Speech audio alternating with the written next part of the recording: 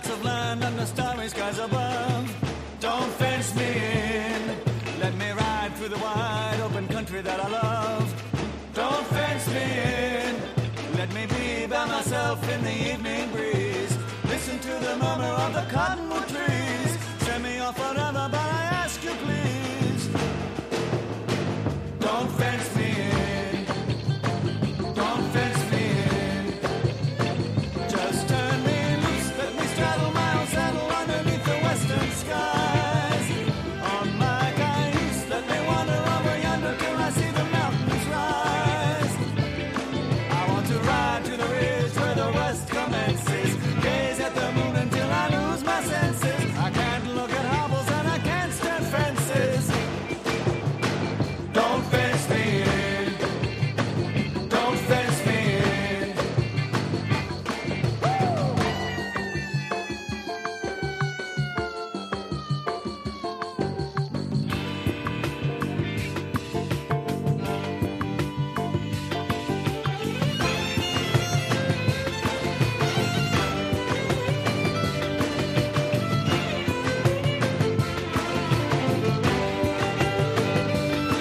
Give me land, lots of land, and the starry skies above. Don't fence me in. Let me ride through the wide open country that I love. Don't fence me in. Let me be by myself in the evening breeze. All right. Good morning this morning, everybody. Good morning, everybody. Good morning this morning. It's Radio Free Almond. Hi. Don't fence me in. Really looking forward to the re-debut of Judge Napolitano on the Underneath the western skies. Almond Radio brand. Cayuse, let me wander over yonder. Very excited about that. When I announced it yesterday, and although you guys some of you knew who had been paying attention to the live streams and my live feeds from Italy and that kind of thing. So I talked to him right before I left Italy. Knew that he was coming, but Don't fence me in. today's the day on the regular basis. I think it's odd, though, I have to tell you, Don't fence me in. in all honesty. It's kind of at the same time I had him before on the other station, so I'm a little curious as to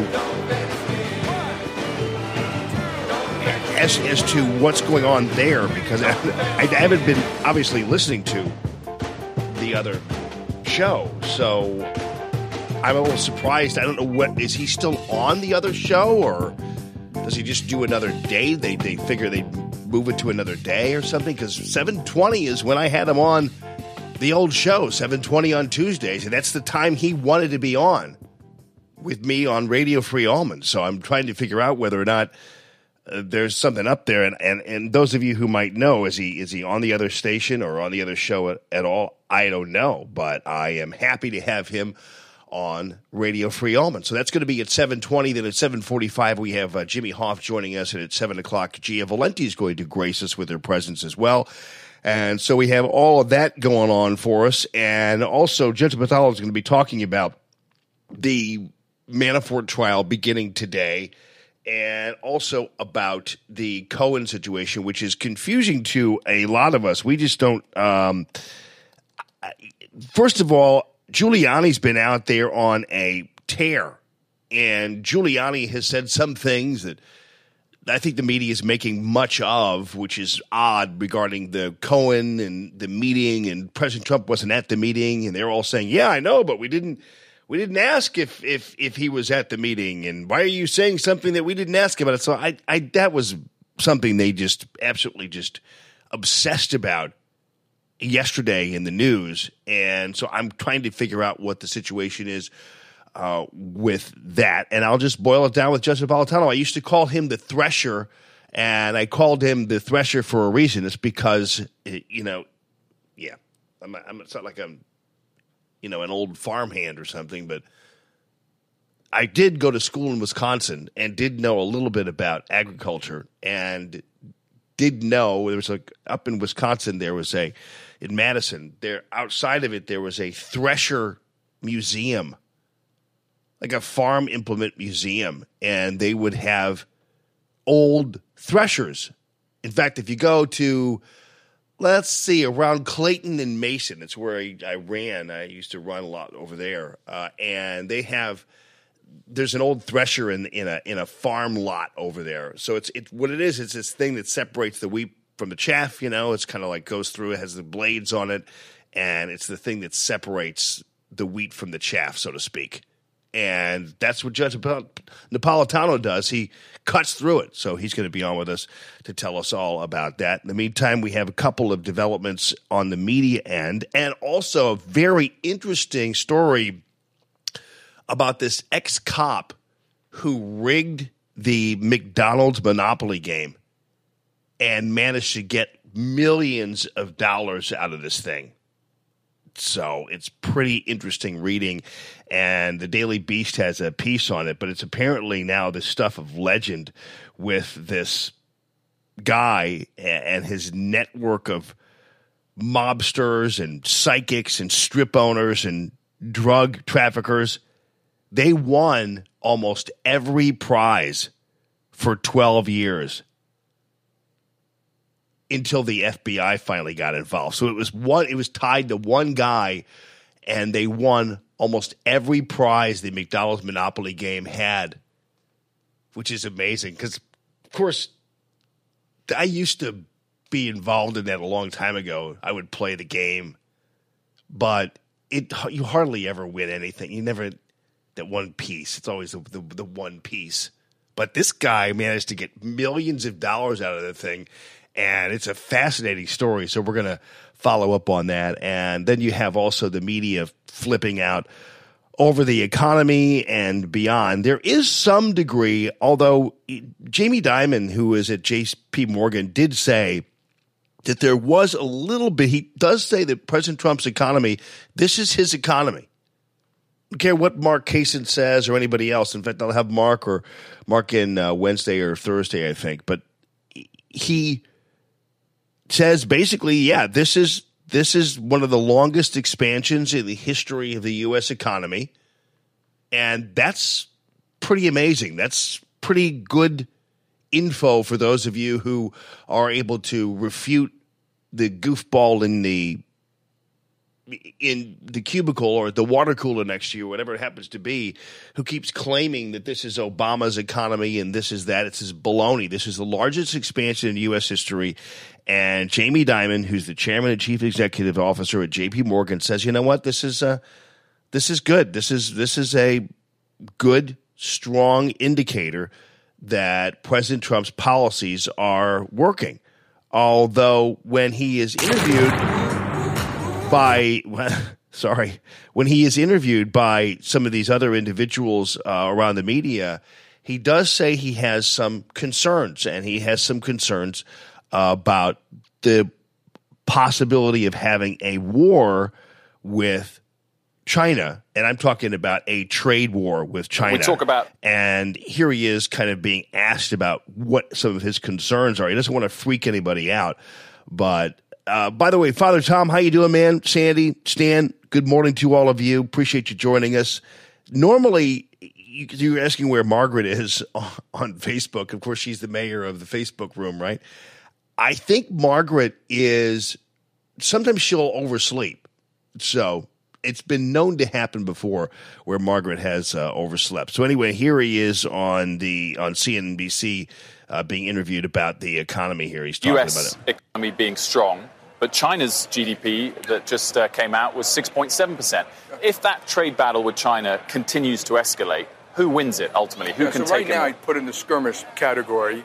And, the business community is pretty much represented to the president that we agree with a lot of the issues raised by China. The business community in general would have approached it differently, which is to get Canada, Mexico, Japan, and Europe to have a common front to present to China the way trade should be done. It needs to be fixed. We want it to be fixed. He's taken an approach which, I'm a little worried could create these negative outcomes. We've told the president that. I'm hoping his methods work. If it becomes more in the skirmish, if you do $200 billion more and you do the auto tariff, stuff like that, yeah, I think it could offset, some of the benefit we've had from the good things he's done. You said you told the president that you disagree with his tactics. Yes. What was his response? He obviously doesn't agree with us, and so but I would also tell I would also tell the president that two of his advisors told him, and I'm not going to name them, But they told them there will be no retaliation. We said there absolutely will be, and they were wrong.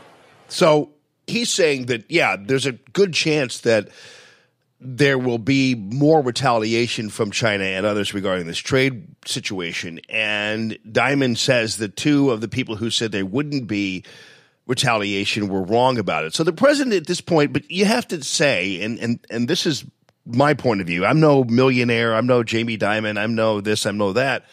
But I will say that most of us appreciate the fact that the president is trying something that we haven't seen our presidents do before. Because we know that what's happened in the past simply has not worked. And so I'm more than happy to give the president all the keys, all the permission, all that he needs to go ahead and shake things up a little bit and get things going and figure it out. And you know what? Sometimes it's not always going to work out great. And sometimes it is going to work out great. For the most part, things have worked out great.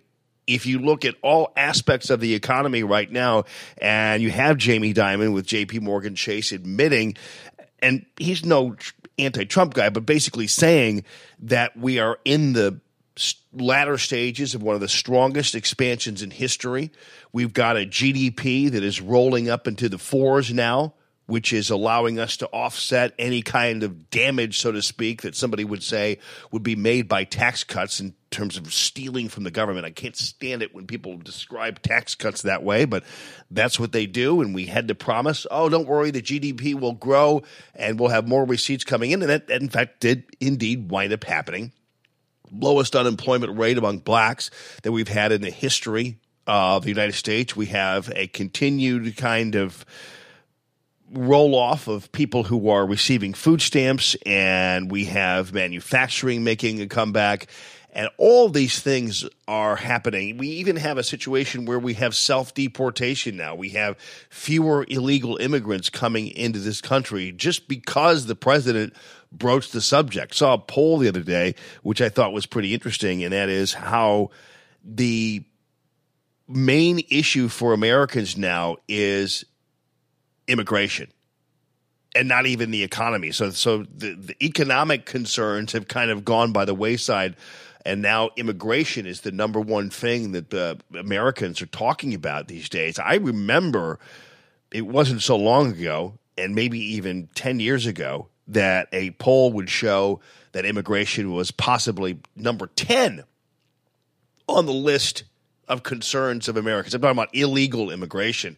And now it's the number one concern. So anybody who believes that there's some kind of sense that this is all just baloney, I have to tell you, things are working out very, very well, and we are more than relieved at how things have been going.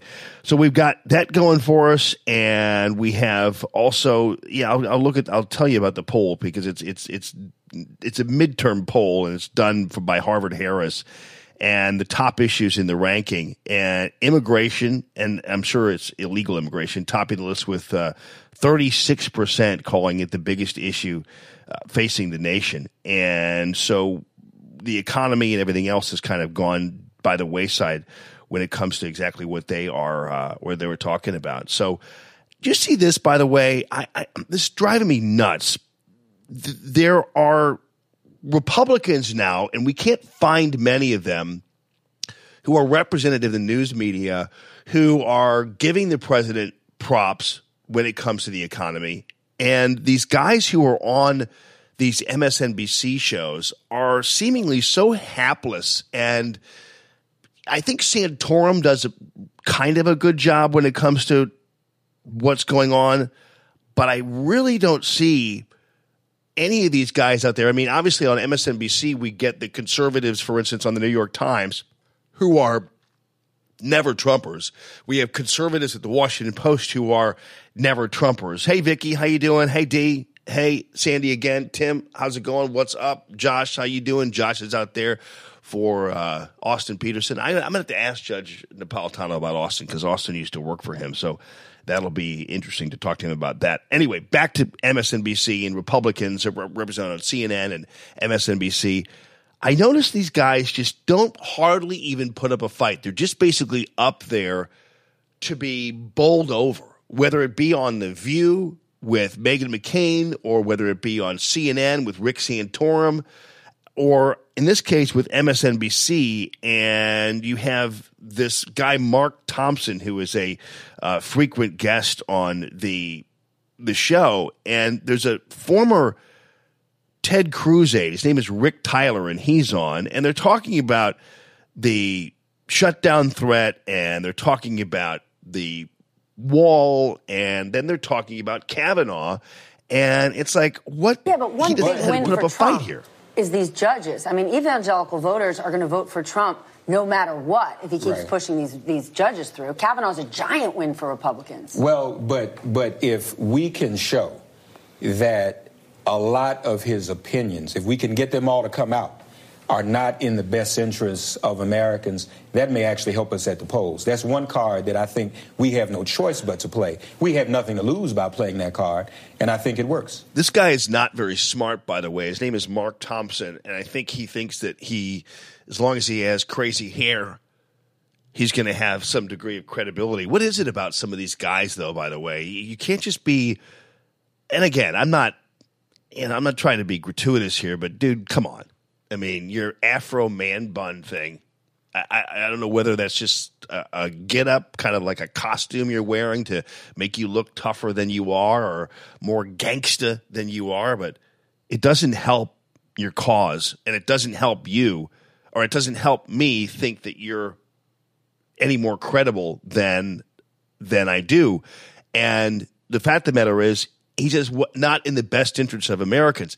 I got news for you. President Trump was elected for a reason, and a number of factors played into it. Not only is it the economy that people wanted to grow, they wanted something done about illegal immigration, and they wanted something done about the Supreme Court when there are vacancies, and they wanted a person who was reflective of their views in there. And they wanted President Trump to be the one to choose that, and President Trump was the one reflecting their views.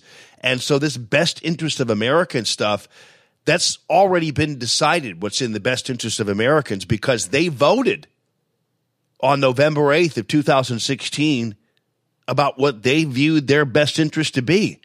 And their best interests were President Trump being elected president and deciding who the next two, maybe even three Supreme Court justices are going to be. So this idea it's not in the best interest, you're just going to do what? You're just going to try to do over in the midterms for upcoming in November? No, you're not going to re-prosecute the election of November 8th, 2016, no matter what you say. Now, keep in mind, Mark Thompson just argued basically that this guy's really, truly not, Kavanaugh's not in the best interest of Americans. And Rick Tyler hardly puts up even a fight. I mean, it's like. Rick, last point. I do think you'd lose some credibility. I think Judge Kavanaugh is pretty mainstream. There's no opinions that we've seen so far that have really seemed that he's radical. And he's opposed to Roe. He supports semi-automatic weapons, if not automatic weapons, being represented in the Second Amendment. But he doesn't believe a president should be investigated. First of all, the Constitution, this idea that he doesn't believe the president needs to be investigated is baloney. Kavanaugh, don't buy any of this. And Rick Tyler apparently wasn't good enough in terms of refuting this. But first of all, the Second Amendment is an interpretation that Kavanaugh talked about regarding the constitutional merits of the Second Amendment. So the idea, Bill Murphy, happy Afro Man Bun Day. Yeah, happy Afro Man Bun Day to you too. So let's go back, because this is so pedestrian. And again, automatic weapons being he supports semi-automatic. Credibility. I think Judge Kavanaugh is pretty mainstream. There's no opinions that we've seen so far that have really seemed that he's radical. And he's opposed to Roe. First of all, there are legal scholars who are opposed to Roe. They're opposed to Roe versus Wade because it's bad law. Ruth Bader Ginsburg, who actually back in the day was clerking for one of the judges involved in the whole thing, she even said that Roe versus Wade was terrible law and is terrible law. And the fact of the matter is, even if Roe versus Wade is overturned, it just goes back to the states anyway, which, lo and behold, is kind of the way the founding fathers imagined things to roll on a federalist model. So it's not that he's against it just to be against it. If you look at it, whether or not it stands up to any kind of constitutional scrutiny, people on both sides of the aisle politically have agreed that if it were ever challenged, the likelihood is it would be overturned because it's not based in any kind of constitutionality whatsoever. It's based on this navel-gazing, finger in the air, testing the ways of the wind kind of attitude, not only about viability of the human being, but we've discussed this before. It's a mess. So it's not radical to believe that Roe versus Wade is bad law if it's ever challenged. We don't even know whether it's ever going to really be challenged. The idea of a Supreme Court just simply thumbing through its files and deciding it's going to take it up and get rid of it is probably not going to happen. It's a rarity, and I might ask the judge about that. He supports semi-automatic weapons, if not automatic weapons, being represented in the Second Amendment. But okay, first of all, I don't. That's a butchering of the English language, and I can't even make it through that sentence. He's supportive of semi-automatic weapons being represented in the Second Amendment, whatever the hell that means. But I think what he means is he supports semi-automatic weapons on the grounds that they are defensible under the Second Amendment. I think that's what Man Bun is saying right there, but I'm pretty sure that's what he's saying. And that's not a radical point of view, that a semi-automatic weapon is something that an American citizen should legally be able to possess under the Second Amendment.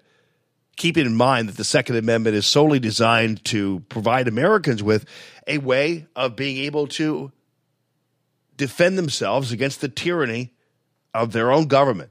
And a semi-automatic weapon would help. I'm not saying that it would be able to, you'd be able to go up against the U.S. Army, but I am saying that it's defensible under the Second Amendment. It's not a radical view. In fact, it's been reaffirmed time and time and time again. Margaret Sharp, you're up.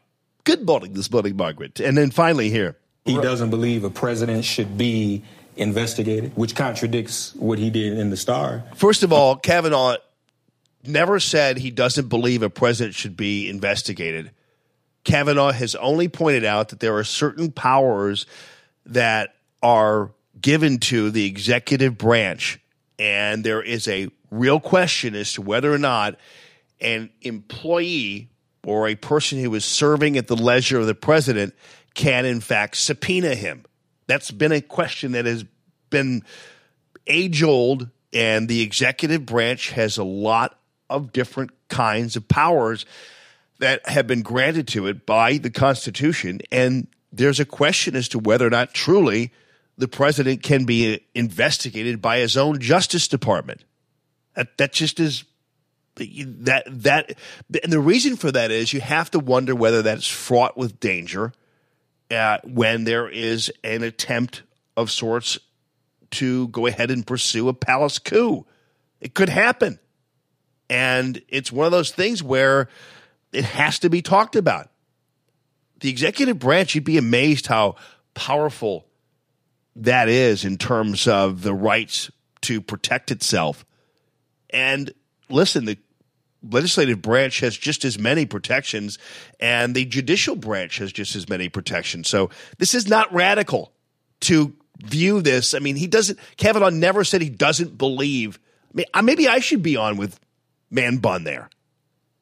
Star team. And people are going to have legitimate disagreements about that. I think the judge thing is over. I think that's lost. And I think the Democrats would be better to focus on their economic message of the future, where Trump, as I pointed out earlier, these protectionist policies are going to hurt America. We need real farmers, not fake farmers. So on the star team. And people are going to have legitimate disagreements about that. I don't think that's a good Republican response to Afro Man Bun there. To just say people are going to have legitimate disagreements. Those three things that he just brought up are not legitimate disagreements. Those are issues that have been battled time and time again and talked about time and time again. And the case has been ruled on all three of those matters. And yeah, will there be other situations that arise that are going to be challenging to the Supreme Court? Yeah. I'm just saying Republicans can do better on these shows, but they get these guys who are weak, and they get these guys who just go up there. They're afraid to say something because they're contributors on the show, and they're intimidated, and they just don't put up a good enough fight. But again, it is MSNBC, and most Republicans aren't watching MSNBC anyway. So, oh well. Hey, by the way, this is going to be fun. It's another Brian Williams palooza here that I'm going to have a little fun with, because Brian Williams, apparently, people are very upset that there aren't tough questions being asked to President Trump. Well, we're going to revisit Brian Williams and how tough he was on President Obama. Then we're going to get into, and I can't wait for this actually, I want to break down, because this is fascinating to me. I love all the news. I love the hot news about the economy. I love the hot news about Cohen. I love the hot news about the beginning of the trial of Manafort. I love the hot news about illegal immigration. I love the hot news about trade. I love the hot news about the fact that the Italian prime minister was in town yesterday, right after I got back from Italy. I love all that hot news, but I really am fascinated about this Monopoly piece story, where one guy with a group of people, with a cabal of racketeers, managed to win every major prize in the McDonald's Monopoly game. It was a fascinating story. So we're going to deal with that. Jimmy Hoff's going to be in at 7:45. Judge Napolitano making his celebrated return at 7:20. I want to ask you guys again, though, if anybody can. Hey, Lisa, how you doing? I want to ask you guys again if anybody can tell me. See, because a lot of you don't listen to the other station anymore, or at least in the morning. So I don't know what's going on. But Judge Napolitano, when I asked him to be on the air with me again, specifically asked for the 7:20 break, which would be 8:20 there in D.C., in New York. And he specifically asked for that. And that is the time, Tuesdays at 7:20, that he was on the old show with me. So I'm trying to figure out whether you all know whether has he been moved to another slot in that morning time or to another day or whatever. I didn't really want to get into it with him on that. I'm not going to get into it with him now. I just was curious because he specifically wanted the same time he and I have talked for years. So I was just, yeah, Margaret's like, what other station? I know. But I was just trying to figure that out because I'm actually pleasantly surprised. I actually thought, well, maybe I'll do, a different time since I'm sure he's probably on, blah, blah, blah. But apparently he's not. So I don't know whether they moved him or did whatever. So if anybody knows, let me know. Also, pleased to announce that tomorrow, Pam Geller is going to be back on the show and rejoining me. So that's going to be fun to have Pam back on. And so Pam's going to be on a regular slot. And then also I think we're going to talk to Genevieve Wood tomorrow. She's back from vacation with the Heritage Foundation. And then we are also going to have Jimmy Carafano joining us. Also at 8:30 today, Doug Giles is going to be with us. So I haven't talked to him in a good long while. And also going to let you know that in the offing, Eric Bolling is going to be joining the show as well. And Eric Bolling's over there at CRTV, used to be over at Fox News. So Eric is going to be on with us as well. Nice guy. I've been corresponding with him a little bit, and he's a good guy, has a new book out. So we're going to talk to him about that. And so, yeah, we're growing leaps and bounds. And I'm trying to think of a good time to pop down to Santino's Cigars and Cocktails right there off of Vogel Road in beautiful Arnold. And I think I have designated the day as Thursday. So if some of you want to join me down there on Thursday, early evening, at Santino Cigars and Cocktails, where they have your bottle, people, and they have one of the largest humidors you're going to find anywhere in the land, and the beautiful, brightly, gorgeously lit confines of Santino Cigars and Cocktails. Mike and Shannon, really appreciate your support of Radio Free Allman, so if you want to pop on down around, I don't know, I'll figure out exactly what time we're going to go down there, then that's going to be great. Yeah, Tom, looks like the old gang is getting back together. Nice to see you again, too. Ran into Tom Bright yesterday, and welcome back to civilization, buddy. I know you've been traveling a lot. Stan, what's going on, brother? Hey, Stan, you and your lovely one, I thought were going to possibly be putting together a show for Radio Free Allman, so we'll talk to you about that as well. And so, hey, yeah, things are growing. And the show is growing, and I'm really appreciating all the brand new advertisers who are starting to join the show. So I'm going to come back, going to run the hot poker up, Brian Williams, and then at 7 o'clock, G is going to be joining us, 7:20 the Judge, 7:45 Jimmy Hoft, and 8:30 the great Doug Giles. Without further ado, you know what's coming here.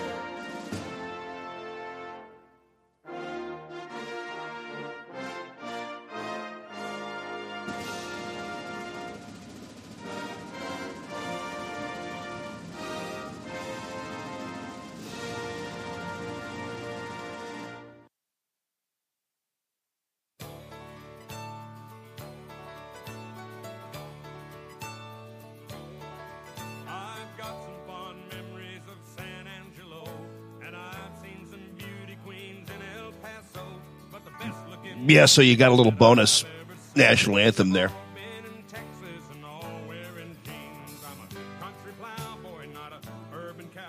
It's my fault. I was trying to find one of my...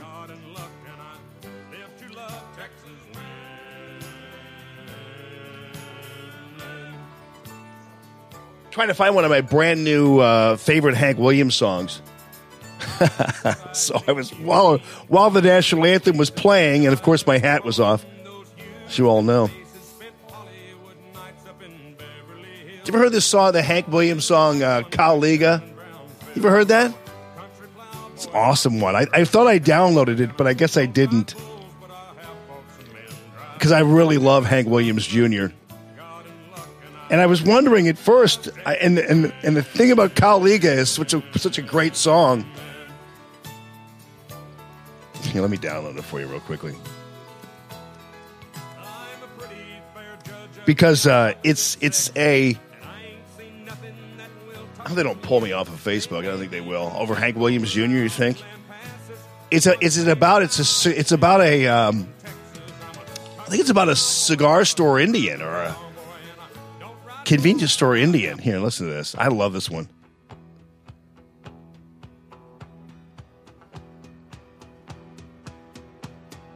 Take it away, buddy.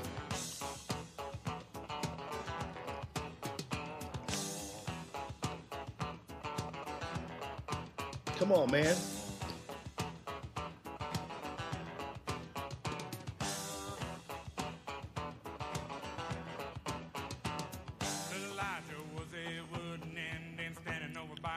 Elijah, sorry.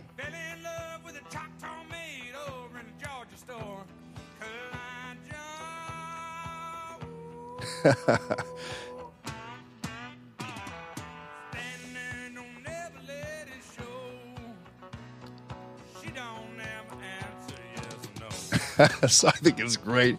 It's a great song, but it's all these old Indian songs, or I guess you got to call them Native American songs now.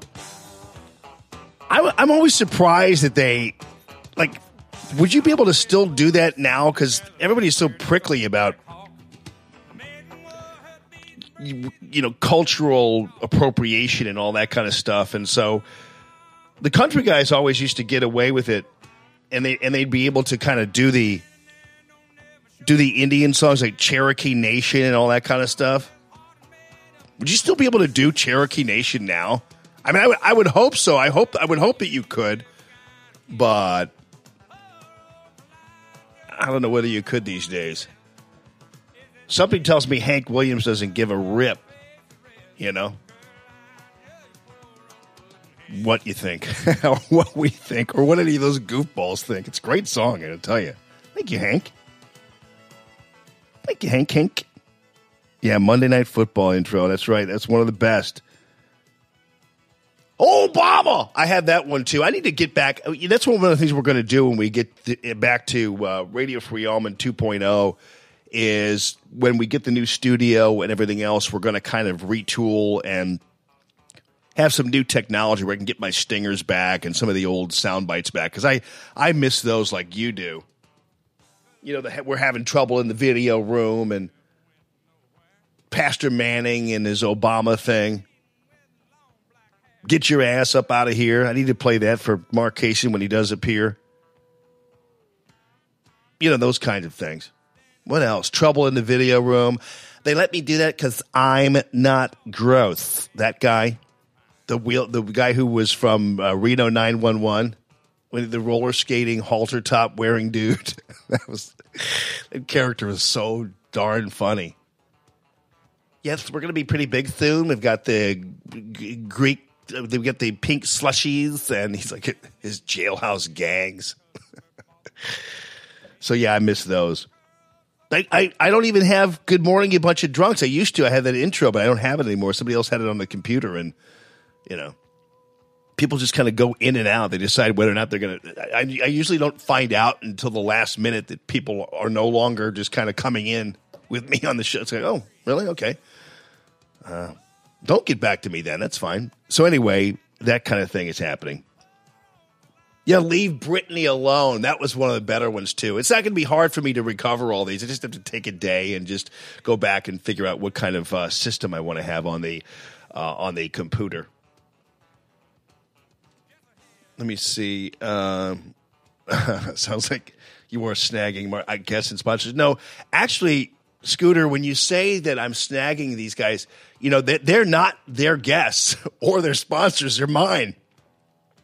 But yeah, I know. I'm getting your point, though, about that. I was curious, though, because I didn't know. I'm not doing it on purpose. I'm not raiding anybody. These people are coming to me.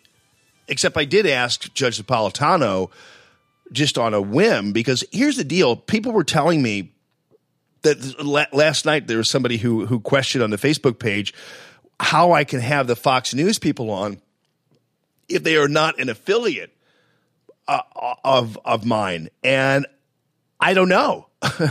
I was told by Todd Starnes early on, he was one of the first guys I wanted on the show, that Fox News told him he couldn't be on with me because I'm not a Fox affiliate. And then just because that's who I am and that's kind of how I've been making my career here, I never give up.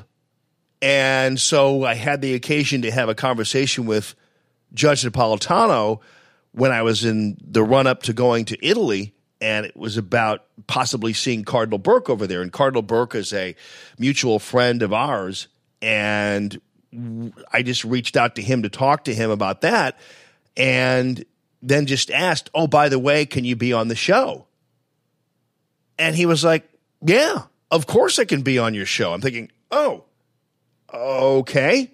I didn't get into it with him, but I was told by Todd. So I never bothered to ask any of these people whether they would be on the show with me.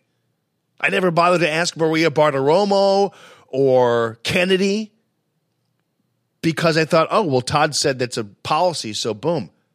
And I have a feeling with Todd, and I don't know this for a fact, I'm wondering if Todd was, because he is syndicated. His show is, and I'm wondering whether there might be a little bit of the fact that his show is syndicated on some intercom stations around the country. I don't know, but I'm just telling you that I never even bothered to ask, and now I'm doubling back and asking all of them to be on the show with me, because if they'll be on the show, they will. And the one person I did talk about getting back on too was Chris Wallace. Now, I'm not quite sure. He's pretty tightly managed over there, and he tightly manages himself as well. So I don't know whether he's going to be one of those people who will just simply say to him that I'm not going to be on with anybody else not affiliated with Fox News, but I might just get Chris Wallace back on. Now, half of you will say, no, we don't want him on. It was insufferable. The other half of you will say, yes, have him on because we liked your back and forth. And Jeffrey is one of those guys. And yeah, I really liked it too. I did like talking to him, and I did like having fun with him and messing around with him. So I'm trying to get him back on as well. So I'm going to just double back and ask all of them to be on the show with me, since the judge is going to be on at 7:20. And the question I asked initially was, when I asked the judge to be on, that he said, oh, I'm a hugger. Yeah, I am. Thank you, Lisa. And, Chris Stirewalt. You want me to get Chris Stirewalt back, do you, Ben? That's one of the benefits of actually leaving a Fox affiliate station, is that I wouldn't ever be faced with having to talk to Never Trump or Chris Stirewalt again. That's just the way it goes. It's kind of like I might as well talk to Dana Perino and her dumb dog, Jasper, again. But yeah, Judge said he wanted to be on at the same time that he's been on with me for years at the other station. So I was a little bit curious about that. All right, speaking of news people, so Brian Williams, interestingly enough, was wanting tough talk, and has been for a long time, tough talk on President Trump. It happened yesterday with the Cohen thing. It happened way back in February of 2017 when Brian Williams was again, hey, we need more tougher questions. Out of this gathering, however, is not anything either leader said. It was exactly the opposite. It's what wasn't said because it wasn't asked. So he's really upset, and has been. And he did the same thing yesterday with the Italian prime minister and the news conferences. And by the way, President Trump has been one of the most successful individuals out there who has been in a situation where he's talking to the media and being with the media to the degree that he is accessible. Every time he's heading towards a helicopter, Marine One, whatever, he stops and talks to the press in the driveway. He's been more accessible than any other president before him, and yet he's still criticized for not talking enough to the press. And I'll give you an example too about the frustration level where it's reached, because Jim Acosta, basically they were just simply run the hell out of the Oval Office when they were all allowed in there, by the way, for President Trump sitting in this yellow chair to talk. And finally, whenever it was over, the press office said, you know what? It's over. Get the hell out of here. We're done. Thank you. Mr. President, if there is no collusion, why does Rudy Giuliani keep saying there is no crime? I like how Jim Acosta messes up when he's being Mr. Pitbull. Rudy Giuliani, you mean Giuliani? I like it when he flubs his little gotcha question. It's pretty funny, actually. Nice to hear. No collusion. Why does Rudy Giuliani keep saying there is no crime in collusion? Let's go. Mr. President, do you think other countries should not allow children to stay with their parents if they come in illegally? Come on, Jim. Go. We're done. Yeah. We're leaving. Herding him out there like a bunch of stray dogs. And they deserve that. They all ask questions just as stunts anyway. So why shouldn't the media? And this is being viewed, by the way, by Brian Williams and everybody else as somehow President Trump shutting the media out and shutting down the media and preventing the public from getting the proper answers that they need. Now, keep in mind, this was a far different kind of presentation we got from the likes of Brian Williams back when President Obama held press conferences, even held press conferences and beyond, and was available, because these guys always talked about how reflective and pensive and interesting and intelligent President Obama was. Listen to him when they talk about a press conference that occurred back right before President Obama left office. This is Brian Williams again here. Listen to this. Chuck, if you love movies and or politics, it is sometimes impossible to watch these things and not hear the words of Aaron Sorkin about the hard work of the presidency, the real work presidency, the view from the cheap seats, his words, not the president's. And this was a kind of fascinating walk through the mind and the presidency of Barack Obama. Fascinating walk through the mind of the presidency of Barack Obama. That's how Brian Williams and the news media behaved when it was Barack Obama who was president of the United States.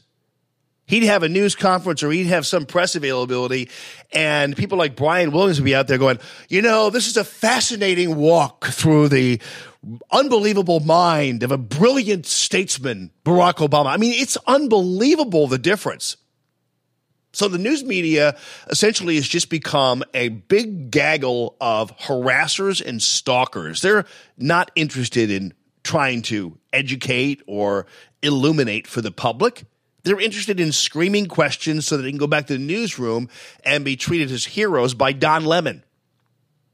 But boy, that's a very different kind of approach to it. Would you ever hear Brian Williams speak like this about Donald Trump? Chuck, if you love movies and or politics, it is sometimes impossible. Yeah, it's just like an Aaron Sorkin movie.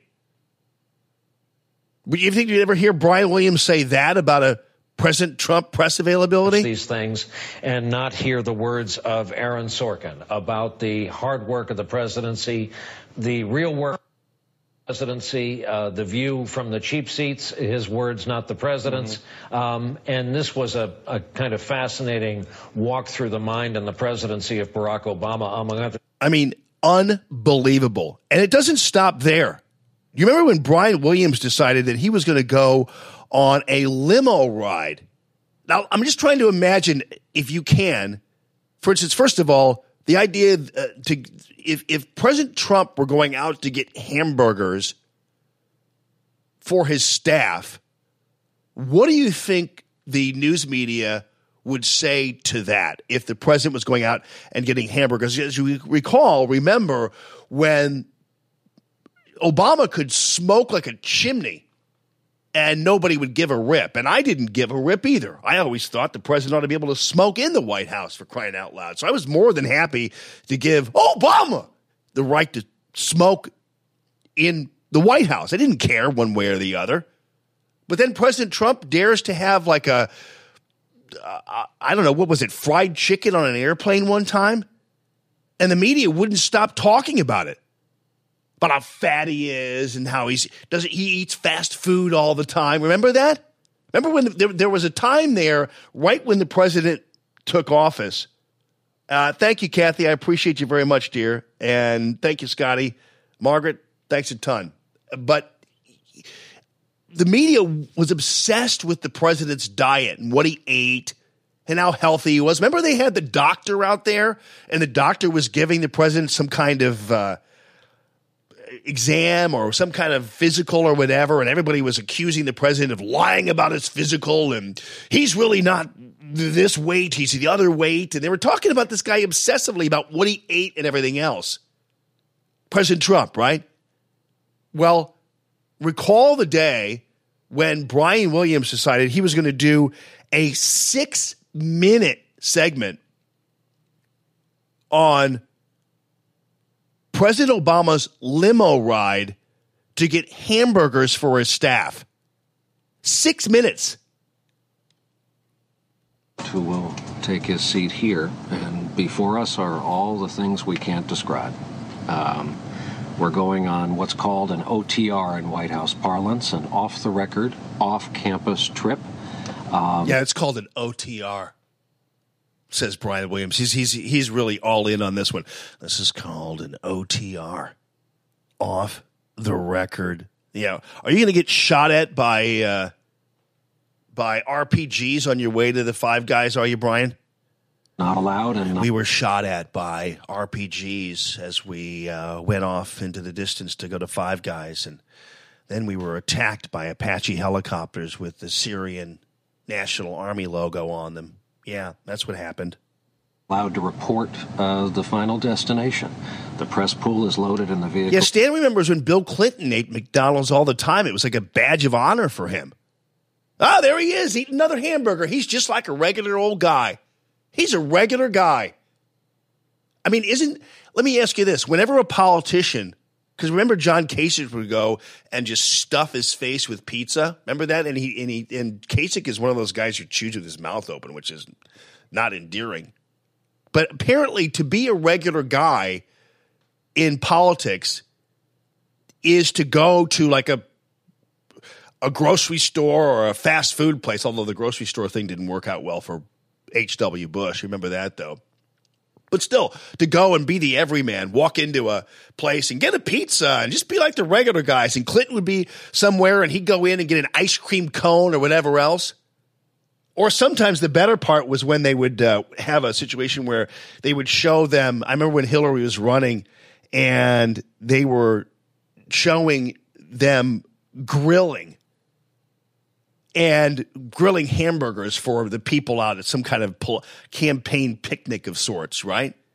And former President Clinton, helping out his wife, was grilling hamburgers. And you could tell that dude has never grilled a hamburger in his lifetime. I mean, he was holding that spatula like a hand grenade. He thought maybe it was going to blow up in his hand.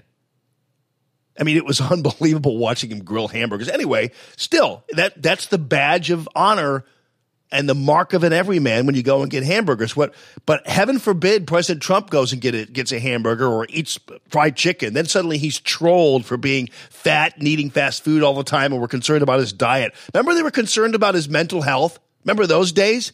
Whatever happened to that story? Behind us, and it's part of our day in the life of the White House. Back inside, the president knows exactly where we're going, and he's taking lunch orders himself. Yeah, Brian Williams asking tough questions of President Obama. I mean, here's a guy who spent the first 600 days of this president's presidency demanding that reporters ask tough questions of President Trump. And here he is spending 6 minutes on a burger run with Barack Obozo. Okay. President Obama likes to live outside the bubble when he can, and this will be one of those outings. What's the Five Guys option? We're going to get some burgers. It's funny because they panned over from a bust of Martin Luther King over to Barack Obama during the let's go get hamburger story. Like that's just what Martin Luther King would have wanted his first black president to do. Go out and get a hamburger. And I can bring them back for you. I'll take one. So we're gonna go get some burgers. You want a hamburger? Come on, you gotta indulge yourself every now and then. I do. Okay. 2 burgers for breakfast. You want fries? I mean, this is only the first minute of this, and it's drudgery. It's like being walked to the gallows watching this thing.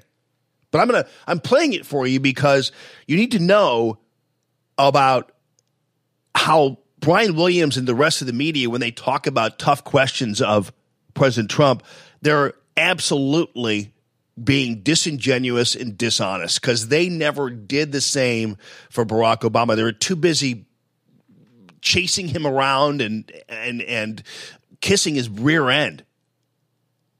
He'd have a jackhammer to ruin their butts from the lips of this guy. To the waiting limousine, it is clear the president is anticipating that this will be the best moment of his day.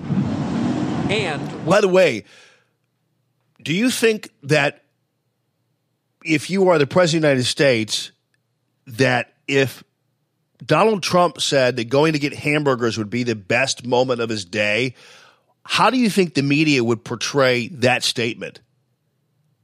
The President Trump going to get hamburgers, no doubt this is going to be the best moment of his day. And do you think that they would give that to President Trump? No. But to Obama, apparently going to get hamburgers is the best moment of the day, which does not speak very highly of President Obama. Now, nothing against hamburgers and nothing against Five Guys. Boy, they give you a lot of fries at Five Guys. We were at the airport there in Atlanta coming back from Italy, and I got the kids some Five Guys, and I don't know whether they just get potatoes for free or whatever it is, or fries, or whatever, where they come from, but they just fill that bag full of fries. You can't even eat most of them. Good place, though. Off. The low-profile, so-called OTR nature of this motorcade means no markings. The presidential seals are removed from the doors, no flags on the hood, no thundering motorcycles. Brian Williams is acting like this is the D-Day invasion. They take the seals off, it's an OTR. And they go to it's like, dude, you're going to get hamburgers with the president. You're 117 into a 628-minute story about the president going to get hamburgers. 2 years later, you're going to lecture us about how the media isn't tough enough on Donald Trump and asking tough enough questions. And by the way, okay, so you have President Obama in your limo ride, right? And you have him in the back of a limo. You're sitting in the back of the limo with him. Isn't that the time to ask the tough questions you want the media to ask? It's one of his brief shining moments with his jacket off and feet up in the back seat. We're off for an undisclosed burger location. He calls it a brief, shining moment. President Obama going to get hamburgers is a brief, shining moment for Obozo. Inside, it's about as close as a president gets. Yeah, actually, Margaret, they are pretty pricey. Five Guys. They do this. Usually it's like about $10-11 when you get a hamburger. Being alone, stretched out, decompressed, and the talk turns to life at the White House. So here's a lifestyle question I've always wanted to know. You're watching ESPN at night. Family's asleep. If you're like most of us, you cruise around. You stop by the cables. If you're like most of us, you cruise around trying to figure out what story you're going to make up next. I mean, watching television. You're going past MSNBC, CNN, and you see a debate underway about you and your presidency. Truth. Do you stop? Do you listen? I have to say, I generally don't. How can you? Mainly because I don't find most of the cable chatter. Do you want to hear any more of this? Because, I mean, it goes on and on and on. Then he goes to Five Guys, and they herald him like he's Caesar the Emperor coming into Five Guys. He orders it. He gets back, and now, he's at Five Guys. He goes ahead, and then it continues on. It's not enough to do that. Now they're back at the White House, Back at the White House, he exits the limo with two enormous grease-stained shopping bags. Yeah, can you imagine President Trump with two enormous grease-stained shopping bags in his hands?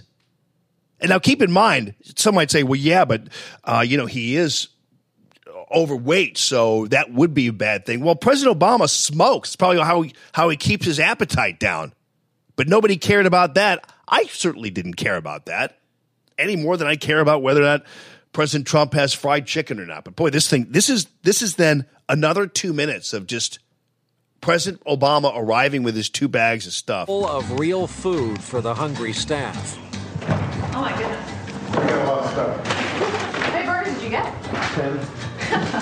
Need ketchup? I don't need ketchup. You good? I should be good. All right. It's from the boss. All right. So anyway, I mean, I think I've well proven that these individuals who claim that they want more toughness on President Trump were never nearly closely in any way, shape, or form tough on President Obama. I don't actually remember any time they were ever tough on President Obama because they were so scared that their first black president would somehow be offended, and most of America would if they just dared to question him on any level, and actually went in the opposite direction, ladies and gentlemen, when it came to reporting on him. All right, coming up, Gia is on the way. Gia Valenti, going to talk to her a little bit about her Learn with Moxie. She's got some updates on what's going on with that in terms of getting kids unplugged from their devices. We'll talk a little bit about that and how we traverse the old Europe trip with the devices in hand. 7:20, we've got the return of Judge Napolitano to the Allman Radio brand. Radio Free Allman's debut of the great Judge Napolitano. Going to talk about the Manafort case, going to talk about the Cohen case. 7:45, Jimmy Hoft. 8:30, we've got Doug Giles, and so we've got a ton of fun for you coming up. I do want to pass along, and thank you very much for giving me the update. I can't remember who did it, but yeah, thank you, Kevin. I definitely did spare you the rest there, buddy. And Chris, yes, thank you. I did. I made it stop. Lisa, Mama Kay is like, I'm just, you're just making me hungry. All right, so somebody just mentioned that the late great Mayor Bob Lowery, Florissant, passed away over the last day or so. I guess it was last night. And Mayor Lowery, I love the guy. He's a good man, and I knew him when he actually was chief of police there in Florissant, and then went on to become mayor, and was always a great guy and really good to me as a reporter. And his sons are awesome. I think one of them now is still the chief of police there, Robert Jr. I'm sorry if I can't keep those names straight. And I know that his daughter Kathy was a salesperson, or is a salesperson over there at 97.1, and I had a great relationship working with Kathy Lowery. So my condolences to the entire Lowery family on the passing of Mayor Robert Lowery. And was a good guy. And the one thing I think that if you had to ask him was one of the real issues that was left undone when it came to Mayor Lowery and law enforcement, was because he used to be also the head of the major case squad. And so when there was a big murder, big this, big that, he would be the guy who was in charge of the major case squad. And he was on the major case squad when remember the disappearance of Angie Hausman in St. Anne?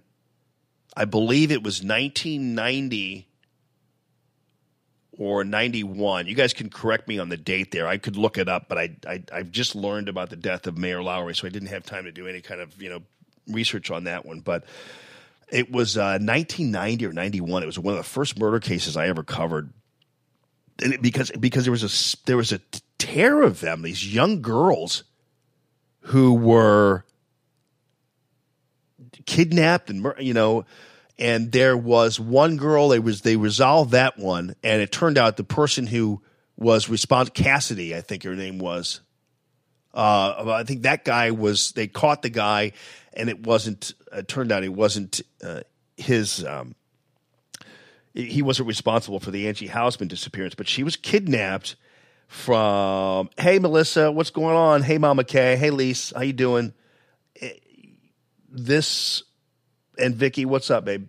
So I think it would be the lack of a resolution of the Angie Hausman case in St. Anne, which still even disturbs me, because she was kidnapped or disappeared, and then they found her in Bush's wildlife area there, and it was a horrible death for her, and I think she was 9 years old, and it was a very disturbing case, and it rocked the community, and they have yet to resolve the case of the murder of Angie Hausman. And I know you guys remember that. I know I haven't had a chance to talk to Mayor Lowery for a while, but he, as head of the major case squad, I know that he was very that was one thing that, and I know there are a lot of cops out there who worked on the case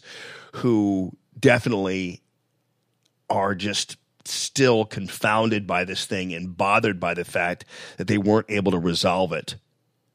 And there were some really good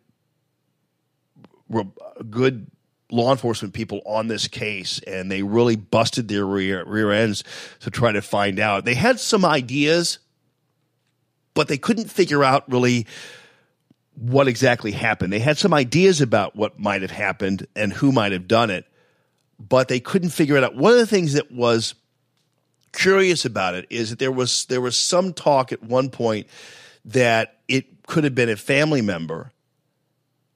But the reason why that they didn't think it was a family member, no, Vicky, I think his son was eventually on the major case squad, but Bob Lowery, before he was mayor, when he was chief of police of Florissant, he was head of the major case squad back at the time of the disappearance of Angie Hausman.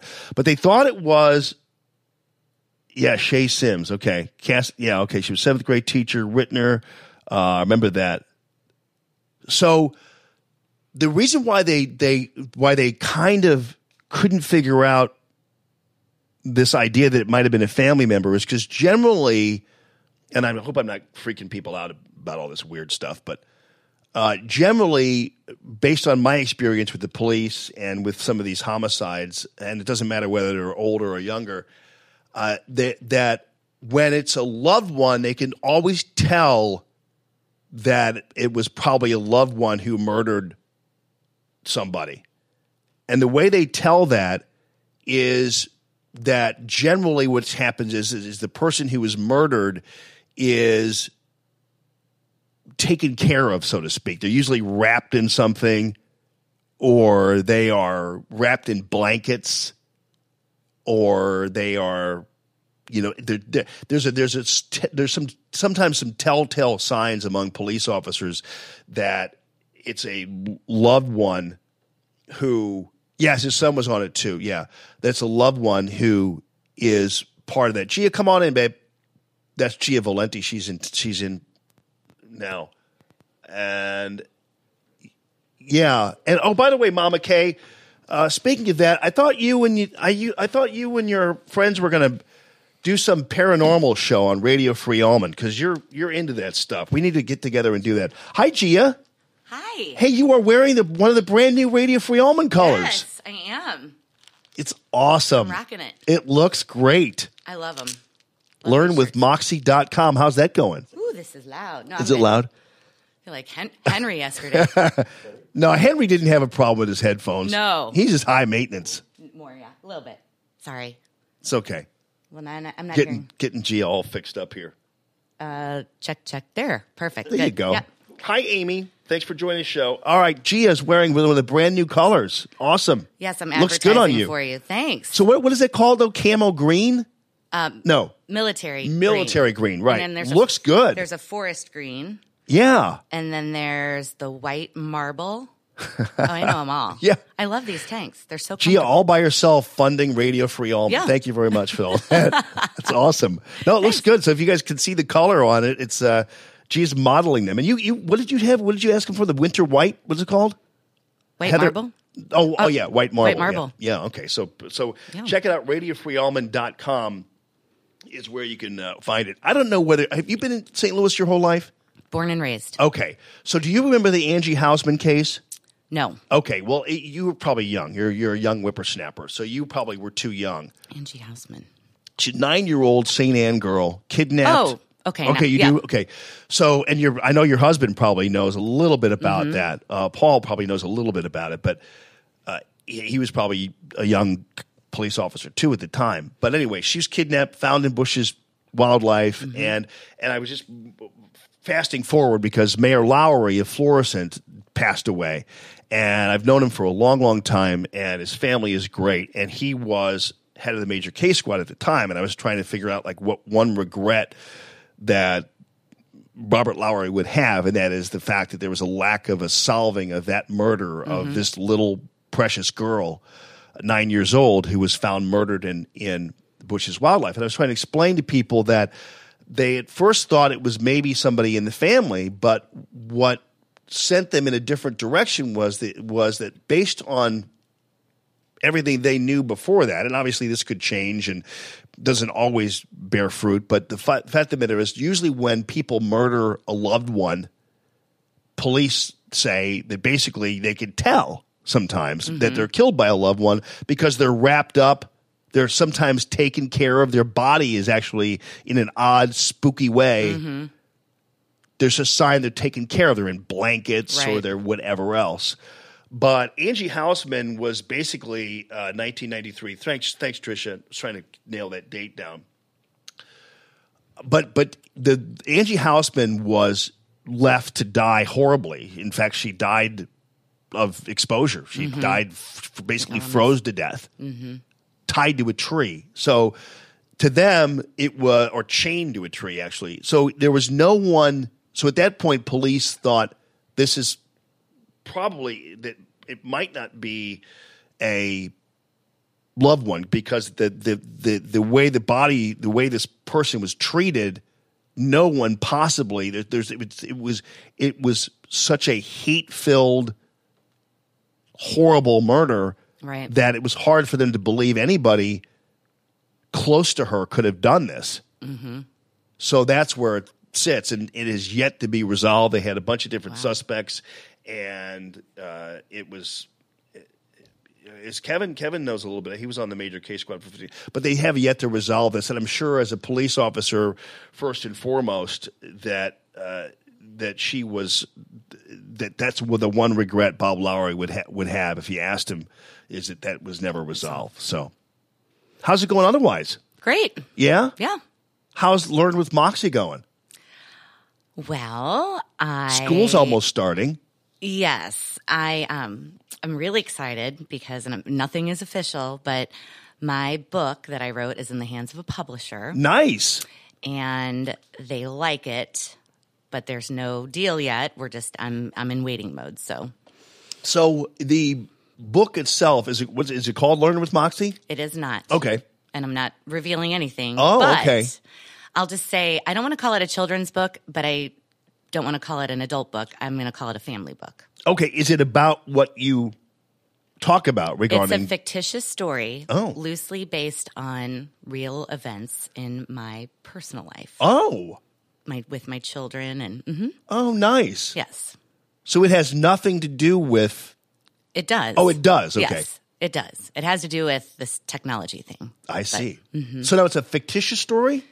Yeah, I mean, it's the characters are fictitious and the circumstances are somewhat fictitious, but yeah, I'm excited.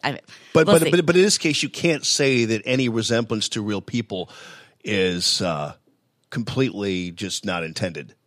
Well, a little bit. A little bit. Okay, I mean, gotcha. my Trudy and Eddie it's Trudy and Eddie. Yeah. But they have different names and they're different ages and I mean, it really is, it's my babies. So that's cute. All right. So when are we going to know more about that? When I know more. Okay. I'm in limbo. All right.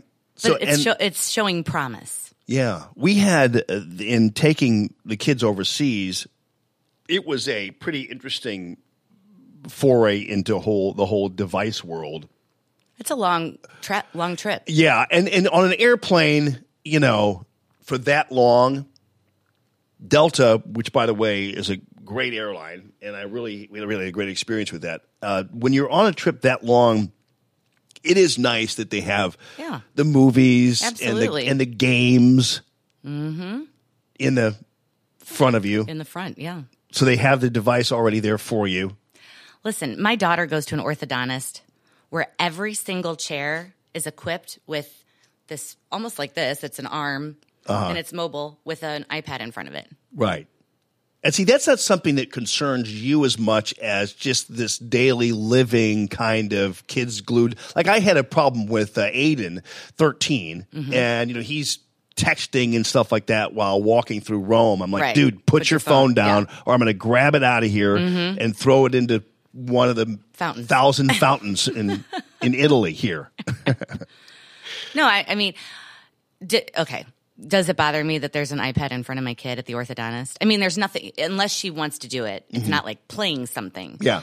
But I do think I understand they're a high-tech office. They have millions of kids that come through there, but you can't get your braces tweaked for the few minutes you're there without a device. I mean, you know what I mean? Yeah. It just it does irritate me. It might be, I guess, maybe a way to distract them from what could be considered to be pain. We didn't get distracted. I know, because you sat there and took it. It was like we were like in Marathon Man getting our teeth pulled.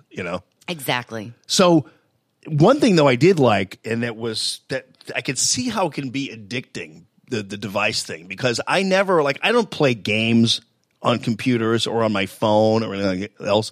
But for instance, the plane ride over there, I was alone. So I had joined the family over in Italy. So I went overseas on my own. So I had plenty of time.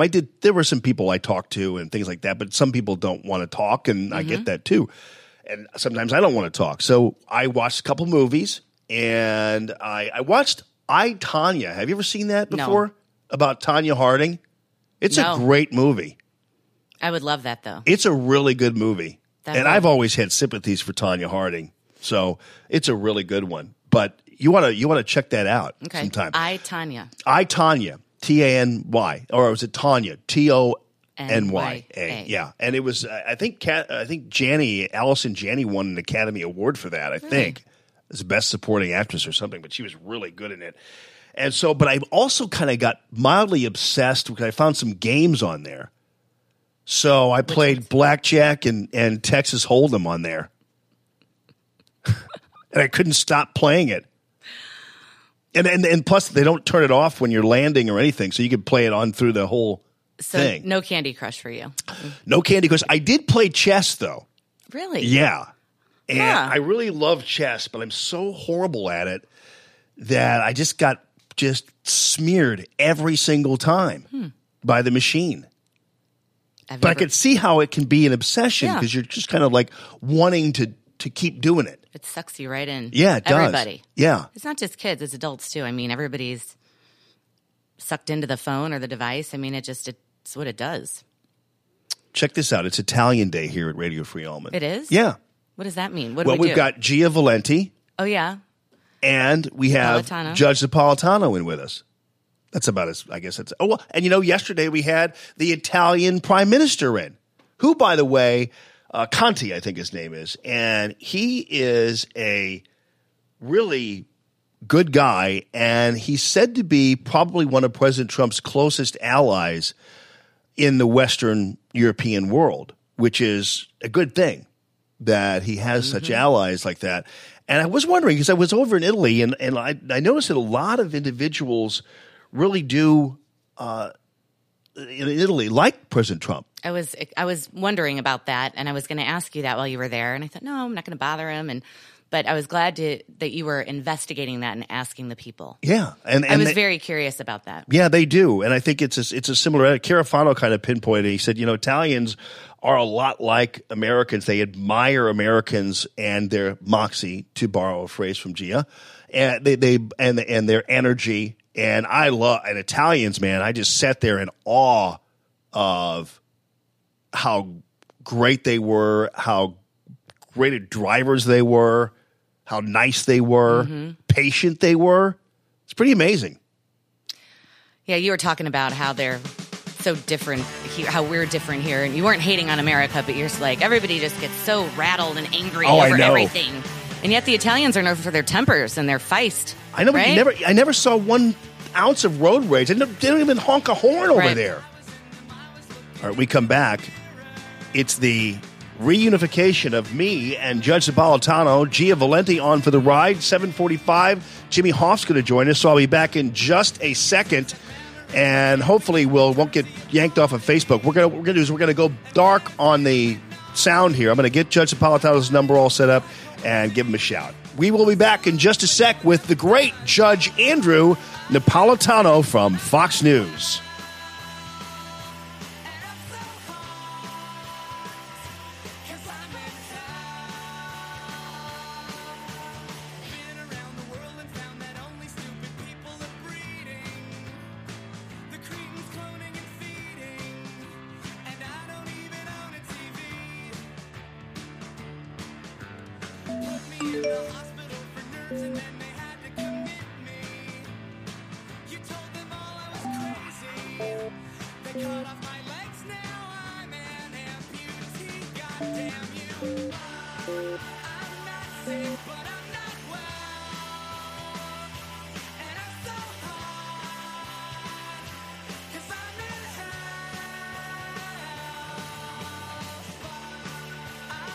All right, so it's 7:20 on the dot. Let's go ahead and give Judge Napolitano a call here.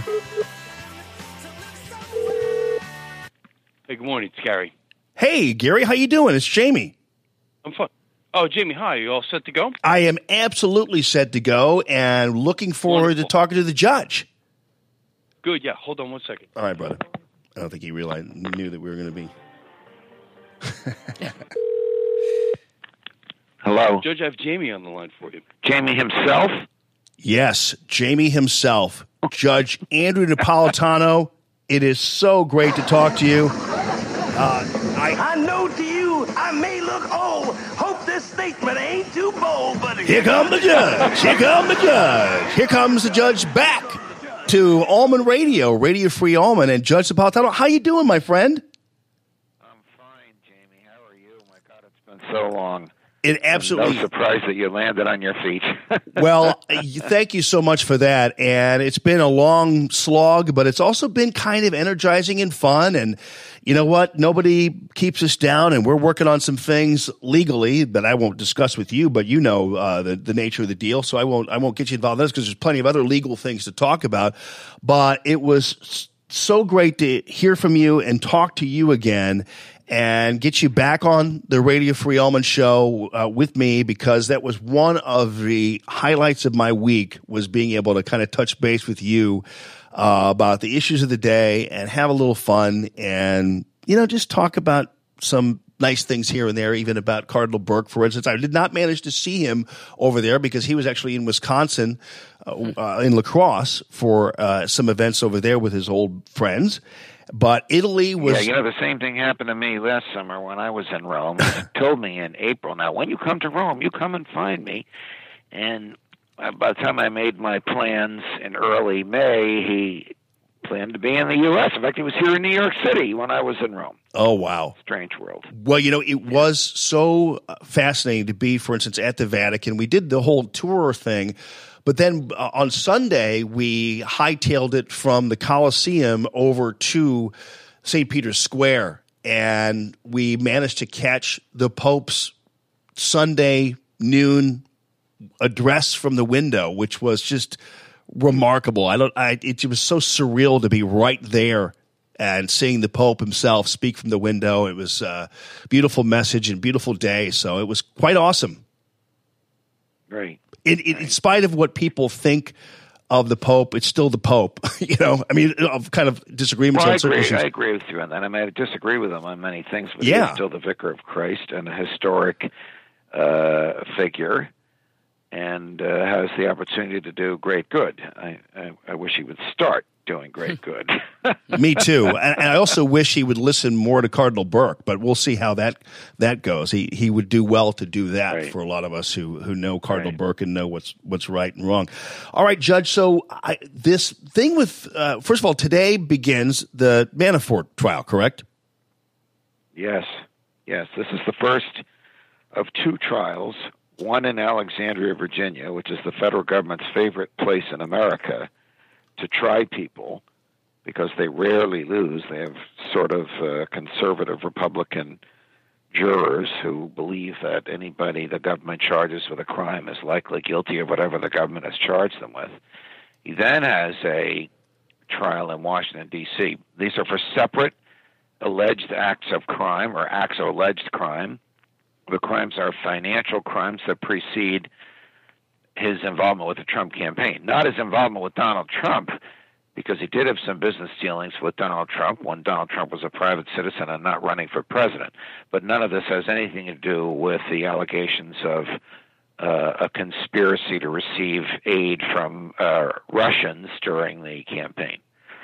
So prosecutors, when they're looking for crime A and stumble upon crime B, like you're looking for evidence of check kiting, and so the FBI agents are in a box in the bottom of somebody's closet, and they find a severed head. They can't pretend that the head is not there. They have to start investigating, well, how did this get here? I'm giving you a lurid and unlikely example. They begin investigating who, what, where, when of Russian involvement in the campaign, and they come across money laundering or allegations of money laundering by Manafort. They indict Manafort and his business partner, Rick Gates. Gates was also the deputy campaign chair during the time of that Manafort was the campaign chair, and this is the time of what until yesterday we thought was one meeting with the Russians. Then one of his maniacal rants on Fox and CNN, Rudy Giuliani, says there might have been two meetings. Without getting into what Rudy is doing, in my view, to undermine Trump, nevertheless, Manafort is now confronted with two money laundering trials for the surreptitious receipt of funds and the failure to pay taxes on it, going back 7 or 8 years, still within the statute of limitations. So he'd probably be convicted on both, and then the government will say, look, you're facing 60 years in jail. Do you want to die in jail, or do you want to help us prosecute your former boss? So that was the question. Is there going to be any kind of blowback from this particular event on President Trump or the Trump administration? Like, what are the pitfalls? Well, the government has been criticized by this judge, whose name is T.S. Ellis, not T.S. Eliot, T.S. Ellis. Yeah. He has basically said, look, I know why we're here. We're here because you're trying to squeeze this defendant to cough up evidence against the president. The government, of course, that may be true, but the government will deny it. But in denying it, the government said our witnesses will not mention the word Russia, the word Russian, or the word Trump. They sort of promised that to the judge because he wants to try this as a straightforward criminal trial, which is what the government says it is, not as a political circus that may involve the president. Now, here's Manafort's defense. It's a very interesting and over-the-top defense. His defense is that he was investigated for all of this and exonerated by the Justice Department 8 years ago. And a young U.S. attorney in Baltimore looked at all the evidence against him and decided there was no crime. And his first witness, he has threatened, or his lawyers have threatened, will be that former U.S. attorney from Baltimore. Do you know who that is today? Rod Rosenstein. Oh, you're kidding. The number 2 person in the Department of Justice. Unbelievable. So, yeah, you can't make this stuff up. So, the government has gotten the court to grant immunity to its witnesses, so they can't be prosecuted if they testify that they were involved in Manafort's crimes. And Manafort's going to call the person who effectively runs the Department of Justice as his chief witness. So I don't know where this is going to go. The government rarely loses these crimes, but we'll see. So Rosenstein, so if he testifies, this could be kind of crazy, right? Oh, it would be huge. If he testifies, he would give the reasons why he elected not to prosecute Manafort on the same evidence and the same alleged crimes 8 years ago, back when this stuff took place. And that the defense hopes would put enough doubt in the jury's minds so that they acquit. So at this point, then, what could happen? Is it possible that somehow there's going to be, sometimes in mid-trial there's some kind of deal cut or what have you, and then suddenly, because they want to avoid this situation, is Manafort basically going to stick to his guns and say, absolutely not guilty, you've got nothing, zero, and take it all the way? I don't know, because Rick Gates said that. That's Manafort's former business partner and deputy campaign chair during the summer of 2016, before Manafort was fired and Steve Bannon was brought in. I don't know what Manafort will do. That is the government's hope, that he will eventually cave. And that's probably why there are 2 trials for 2 separate series of financial crimes. One trial is in, as I said earlier, in Alexandria, Virginia, and the other is across the river in the District of Columbia itself. The chances that he would be acquitted on both are pretty slim. It's possible, but I don't think it's probable. All right. So on Friday, there was a clip I was playing of Rudy Giuliani and Chris Cuomo. And I thought, oh, this is a pretty interesting interview. He talked about Cohen. He talked about the fact that Cohen actually recorded his client, which is a disbarable offense and this kind of thing. I said, okay, that seems to be going pretty well. That sounds reasonable. Then suddenly, yesterday, Rudy Giuliani is all over the place and talking a lot. And in your mind, it doesn't seem to be helping the president, right? No, I think it's hurting. I think it's hurting Trump, and I'll tell you why. He has become Trump's PR agent more so than Trump's lawyers. Lawyers are not permitted to attack the credibility of witnesses in the public. They have to attack the credibility of witnesses if and when they testify against their clients in a courtroom. When lawyers begin attacking the credibility of the government's witnesses, then the government looks upon that as witness intimidation. You're trying to make life so miserable for this witness that it won't help us. And the remedy for that, Rudy knows this because he used this as a remedy when he was U.S. attorney. The remedy for that is to remove the lawyer from the case. He was so maniacal yesterday, saying, well, there might have been a second meeting, and Donald Trump didn't collude with the Russians, but even if he did, it was a crime. This is the first time we've ever heard that even if it did, and it's the first time we heard there might have been another meeting. This stuff radically harms Trump, and if Giuliani were removed by the court from the case because the feds are able to show that his behavior is the functional equivalent of harassing witnesses, then Trump will be on his third set of lawyers. This will be very, very dangerous for the president because there's 1,400,000 pages of documents that the new set of lawyers would have to review. So Rudy's really on very thin ice, and it's of his own creation. I don't know what their strategy is. It just doesn't make sense.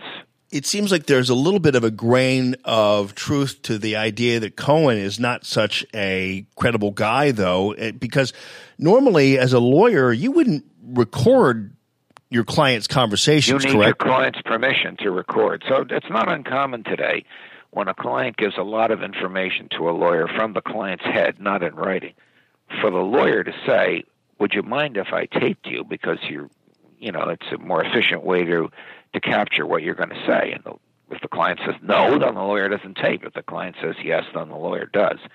It is unethical. I don't think it's disbarable. I think Giuliani's exaggerating. But it is unethical for a lawyer to tape his own client without the client's consent. It is not criminal, however, meaning that the tape is lawful evidence that can be used by Bob Mueller. This is one of 183 tapes that the feds have seized, many, many, many of which have Michael Cohen and Donald Trump on them. Yeah, well, that's the thing, and obviously we already have decided that obviously New York is a one-party state, so recording them themselves is not a problem. But as a lawyer, it could be unethical, but doesn't mean. But you're saying doesn't mean no anything. less unethical than threatening the government's witnesses before they've even testified. Yeah, I mean that just seems to me. And Giuliani, listen, as a former federal prosecutor and everything, wouldn't he know better? Or what do you think is? He should, but right now he's unhinged. Yeah, so. That is crazy. All right, Judge. Well, I know that you are on a short leash normally because I have all the time in the world with this show now because I have so much terrain to be able to cover, and so I really appreciate that. With all the sponsors I have and everything, still I seem to have a lot of freedom with the show. But I know that doesn't mean you have a half hour either. So I want to ask you quickly before we get. But I enjoy my time with you, and I'm going to be away for much of August. But okay, come Labor Day, I would, if you want, would love to get back on our regular weekly routines. I would love it. I and our audience just so is happy to have you back, and really appreciate it because a lot of them have come over from the old gig. So I really appreciate you joining us, and it was so great to have you on. Real quickly though, what part of Italy are you from? Your family from? 3/4 from Naples. That's Napoletano, which means someone from Naples. 1/4 from Firenze, Florence. Oh, wow. I flew into Florence from Paris to meet up with the family. Florence is absolutely beautiful. And, oh, God, it's just a spectacular place. And boy, do I love Italians. They love them some Donald Trump. They seem to, at least. Yeah, they're tough people, and I love the way they drive. And I didn't hear one horn honk, didn't see one argument. They're smooth as butter, buddy, over there in Italy. The food is great. God bless you. Jamie, all the best. I'll talk to you next week. All right, friend. Take care. That's Judge Knapp. You can find him on Twitter at Judge Knapp. So, yeah, the judge doesn't have as much time like he had before. Like on 97.1, I had to get him out of it. He had a short period of time, but you could tell his shelf life was starting to diminish there because he had to be on TV. Right. And his buddy Gary told me that ultimately, but I take him as long as I can. How would you rate the quality of this call? I'd rate it a 5. The Skype rapes. I don't know how they do these things, but what? After rates these things. Yeah. After I thought you were talking about somebody on Facebook said that. No, it's a Skype thing where you can actually gauge him. That's interesting stuff, data. Though. Like I really want to love Giuliani because I think that he has done a good job. Now, Judge Knapp, though, isn't reflexively like anti-Trump or anything like that, but legally, sometimes he knows what he's talking about. Right. Not sometimes, but he knows what he's talking about. So, I'm not sure what this behavior is with Rudy. Well, what's weird is yesterday he was on Fox and Friends. Mm-hmm. Then, because of all the stuff that he stirred up on Fox and Friends, he calls into the 5. Not the 5, but whatever that thing is at the You're Surrounded show, whatever that is. Oh. Chicks mauling a dude on Fox News. No, it's Outnumbered. Outnumbered. Yeah. That's it. So Outnumbered is on, and he calls into Outnumbered on the phone. I have no idea about all this. And so it becomes kind of one of these things where it's like, it seems like he's now suddenly having to double back and answer these questions, and it just becomes, at that point, it becomes kind of a little bit of a mess. Right. You know what I mean? And I think that I like him, and I think a lot of us in the normal, average, everyday world don't see anything wrong with kind of him going out there and being a pit bull. But if you're monitoring this from a legal standpoint, it's a little bit of a problem. Yeah. Although I think Cohen is a turd ball. So, I mean, don't you? A little bit. I mean, I think he's shifty. Absolutely. Like he's weird. Yep. You know, one thing I didn't know, like where is your family from in Italy? I'm Sicilian. Oh, Sicilian. Way down there. Yeah. Way south. Mm-hmm. In the tip of the boot. Mm-hmm. I see. But then I learned recently, I thought my mom said that my great aunts were Northern Italian. Oh. Well, you don't look Northern Italian. No. You look they're light. Every bit they're Sicilian. Light. They're blonde and blue-eyed. Yeah, they're more on the lighter end there. But once you get deeper south in Italy, the darker you get. Yep. But now, so I noticed one thing I learned in Italy too was I should have some Italian music here for us. Here, hold on. I want to do the Amalfi Coast. Oh yeah, that. Wouldn't that be just? I've never been. I've been to Italy. I spent more time in France than I did Italy, but. Well, you know what I think you would like also is I think you would like the. Hold on a second here, will you? Give me a little bit here, will you? I don't know why this isn't working for me.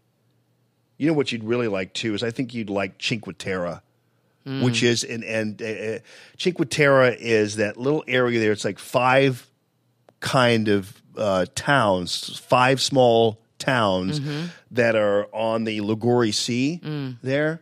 And it is absolutely beautiful. One of the favorite things I do, you'd walk in these, and each village has its own little distinctive flair, and they all have their little castles and forts, because apparently just basically throughout history, the last 2,000 years, everybody just basically attacked each other. They wouldn't leave each other alone. They were bothering each other and raiding each other's villages, and pirates would come in and all that kind of thing. So these guys all decided, hey, you know what? We're going to build a wall. A lot of walls in Italy. Yep. And so, yeah. Here, hold on a second. I'm trying to find this really quickly here. one thing I also learned was that the hold on, why isn't this working? Hang on, baby. Let me pull this up again. One of the things I also learned is that spaghetti, like pasta, isn't necessarily a thing that is all throughout Italy. Did you know that? Were you aware of that? No. Oh, okay. Well, like in many parts of Italy, it's usually just like they eat rabbit, right, and they eat lamb, and but the pasta thing, unless you get more south, the pasta thing you don't really necessarily get a taste of that everywhere you go, and white sauce is basically it doesn't exist in Italy. Like Alfredo. Yeah, people will ask for Alfredo, and Italians were like, that was invented in Massachusetts. Right. It wasn't. There's no such thing as Alfredo. Yeah. But one of the things I loved about being in Cinque Terre is because I guess it's more of the sea, whatever. I was able to you go into any shop there, and you're able to get. I would just have them, just pinch a few white anchovies into a little plastic container for you. I just eat them on the street. Love anchovies. Me Especially too. White ones. The white ones. They're phenomenal. Yes. So good. But that whole thing with Liguria Sea, now the Amalfi Coast, isn't that part of like the Italian Riviera? Is that what that is? That's a great question. Oh, okay. Do you know anything about Italy at all? Or very little. Oh, okay. I just was wondering. I know more about Sicily than I do Italy. But I've been to Genoa. Oh, yeah, okay, I got you. Yeah. Yeah. I love the place. I love the people there. And I just really felt like they were very understanding. Like there were some Italians and they just do not speak English. And so if Americans go over there and get annoyed with them, that's not nice because there are some Italians, they just don't speak English. But there are other people who absolutely do and are very, very nice and able to talk. But even the people who don't speak English are very nice. They're just like, nah, I don't speak English. Sorry. Does anybody in the family, in Andrea's family, speak Italian? Well, we had a little bit of that. There were some people who were able to make their way. Andrea was able to make her way to a certain degree with that. Did you take Spanish? What's that? Did you take Spanish in school? Spanish? Mm-hmm. Yes. Because apparently it's so, if you know Spanish, you can make your way with the Italian. Yeah, it's that's interesting because sometimes that's true and sometimes it's not. Right. And then you learn that the English language is very difficult comparatively. It is. And yet so many other, countries learn English like that. Yeah. And here we are like, oh, I don't know. I'm sort of kind of maybe a little fluent and we, yeah. Yeah. And our language is very complex. Yeah. I had the thing which was the Google translator. And so I had so I could do English to I would Italian. let me just see here. Let's see. Welcome to Radio Free Allman. And then I could just simply do English to Italian. And then if I want to hear it pronounced, Bienvenuti alla Radio Free Allman, I can hear it. I don't know whether I can or not. Let me see if I can. Turn my thing up. I could do it in Italian. But I couldn't figure it out for the most part because I was trying to here. Oh, I see. This is a speaking mode, but I want to be able to hear it. I guess I couldn't here. Oh, it's muted. Please turn up the volume if you want to hear. Okay, here. I know it's a long way to go, people, but for me, it's not. Here. Benvenuti alla Radio Free Allman. Why do they she's having a stroke? An 80-year-old woman from Rome. Welcome to... Boy. Benvenuti alla Radio Free Allman. You think it'd be at least sexy. That's really bad. Yeah. Here, Diane Rehm, please do this in Italian for us. Benvenuti alla Radio Free Alma. I didn't hear one Italian who talked like that. Not one. Golly. I don't remember this being the voice when I was there. Benvenuti alla Radio Free Alma. She sounds like... I'm walking my poodles and then also speaking Italian while I'm in Rome. Flew over here from New York City and they had me record this Italian voice. I'm gonna have her say something else. I'm gonna have her say your name in Italian. Welcome to Radio Free Almond. Gia, you're going to hear this old woman do that for you. Wicked Witch of the North. Here, Gina Valenti. Here. Welcome, Gina Valenti. Benvenuti alla Radio Free Alma, Gia Valenti. Gia Valenti. I actually didn't see too many old people in Italy. At least if I did, they didn't look old to me. It doesn't seem like anybody ages over there. Like for instance, when you're driving in Italy, you never, like yesterday, I'm behind this old person who's doddering in the left-hand lane, and I don't know whether it's just that once you get to that age in Italy, you just give up and stop driving because you'll be eaten alive on the roads, or that there's no such thing as old doddering people in Italy, except for this lady, who she's what? I mean, she wouldn't last a second in a roundabout, that woman. I mean, I'm serious. An Italian roundabout? Yeah, okay, we'll come back. Jimmy Hoff's going to be joining us. You'd think they would really, honestly, you would think they would choose like somebody a little more. Or give you an option to, like the Australian Siri versus. They might give me an option. I don't know. Oh, here.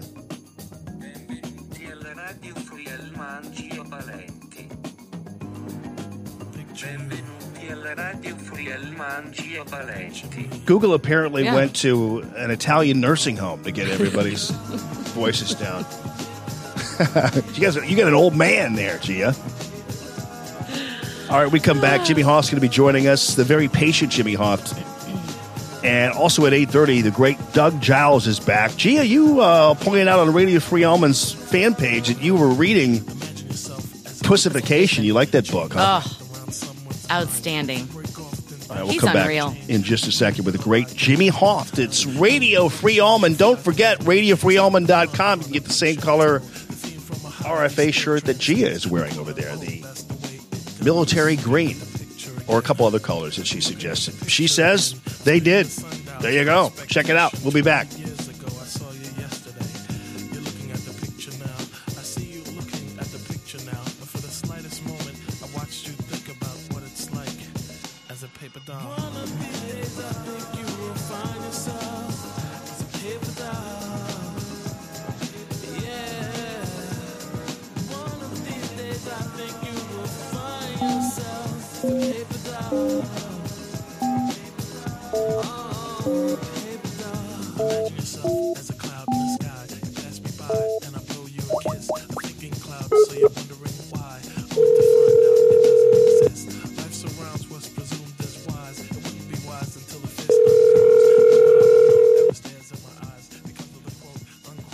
Good morning. Good morning. This morning, Jimmy Hoff, the Gateway Pundit, gatewaypundit.com. Long time no talk, but welcome to the show, buddy. How you doing? Great. Good to be back with you, Jamie. Yeah, man. I got to tell you, it's been crazy. Just had Judge Napolitano on, and it appears that this Rudy Giuliani gambit is possibly creating a little bit of trouble for President Trump. But the bottom line is, it seemed to me the news media, and you're always on top of this, the news media just basically will not leave this Cohen thing alone. It's their new thing now. It's like Russiagate and everything else, and they just kind of keep clinging to any piece of driftwood that floats by. Right. They still have nothing on President Trump. Not a thing. And it's stunning to watch this continue, Jamie. I know you're frustrated about it. I am, certainly, all my readers, and I think there's a lot of Americans who are watching this. You know, the Trump voters, people who just go to work and church and go to their kids' ball games. I think they're pretty upset with this. It's unbelievable what has happened to our Justice Department, and I've never seen such corruption in my life. The fact that this witch hunt against President Trump continues after a year and a half, they found nothing. We know that there was nothing there, and now they're trying to just make up some charge against him. I just think it's something, Jamie, we'd expect to see out of a banana republic somewhere, not out of the United States. Well, and speaking of that too, and I'm getting a little tired of the news media whining about its treatment at the hands of President Trump, when we were just treated just yesterday to this scene where we had to see these reporters like Jim Acosta basically kicked out of the damn room because. Mr. President, if there is no collusion, why does Rudy Giuliani keep saying there is no crime? I love the fact that Jim Acosta flubbed his line while he's while he's just screaming at the president. Giuliani. I love that. Yeah. But we're supposed to have sympathies for these individuals who didn't nearly treat President Obama with the same kind of indignity. And then at the top of GatewayPundit.com, you've got this New York Times publisher warning about journalist deaths. You got to be kidding me. Right. It's unbelievable what's happening. And I put another clip of that same event yesterday from the Oval Office where Trump shared a few words and the Italian prime minister shared a few words. And from this other clip, you can hear these reporters. It sounded like they were screaming at the top of their lungs. I've never seen such disrespect for a president in my life. And these hacks it doesn't matter what Trump does. We know that, Jamie. But these hacks are just unbelievable. I think it's just atrocious. And an interesting poll came out last week that found that Trump voters, 90% of them believe Trump and only 10% believe the media. So that's devastating for the left. And it comes as no surprise just because the way they treat this man, Donald Trump. And when you compare that to this love fest they had with Obama, where everything Obama touched, was just crap by the time Obama left. And here we have Trump actually with some results that most of the American public don't even know about because they're just focusing on this witch hunt and this craziness. But that post I had yesterday, that was up on the Drudge Report, where the New York Times, as you said, the new New York Times publisher whined to Trump about how dangerous it's getting for reporters while ignoring these over 500 attacks on Trump supporters since 2016. Brutal attacks. People getting, bloodied in the street. Women, I've seen pictures of women leaving Trump rallies getting cold cocked in the back of the head by some thug, who doesn't like Trump. So please spare me, Mr. Sulzberger. I don't need to hear you lecture me about violence when you say nothing about all of these Trump supporters who've been bloodied in the street the past year and a half. Well, plus it's also demeaning for them to co-opt these horrible deaths of journalists at the hands of radicals in third world countries, whether it be in Mexico or Venezuela or even for that matter, Russia, to somehow act like they're under the same kind of siege that these poor real journalists are under is ridiculous. And it's interesting, too, how the news media doesn't seem to be as concerned when someone like Maxine Waters orders all of her flying monkeys to attack Trump supporters and beyond. It doesn't seem to be – they don't even bat an eye at that. I mean, truly, when you talk about a third world type of situation that we're in right now regarding the attacks on political people standing in line for rallies, I mean, you are right on. Yeah, and there's a court case right now in California. Back during the election in June 2016, Trump held a rally in San Jose, California. And after the rally, local officials, they shuffled these people out through one door and right into this huge mob scene of angry Mexican nationalists and Antifa and just street thugs who were waiting for them out there.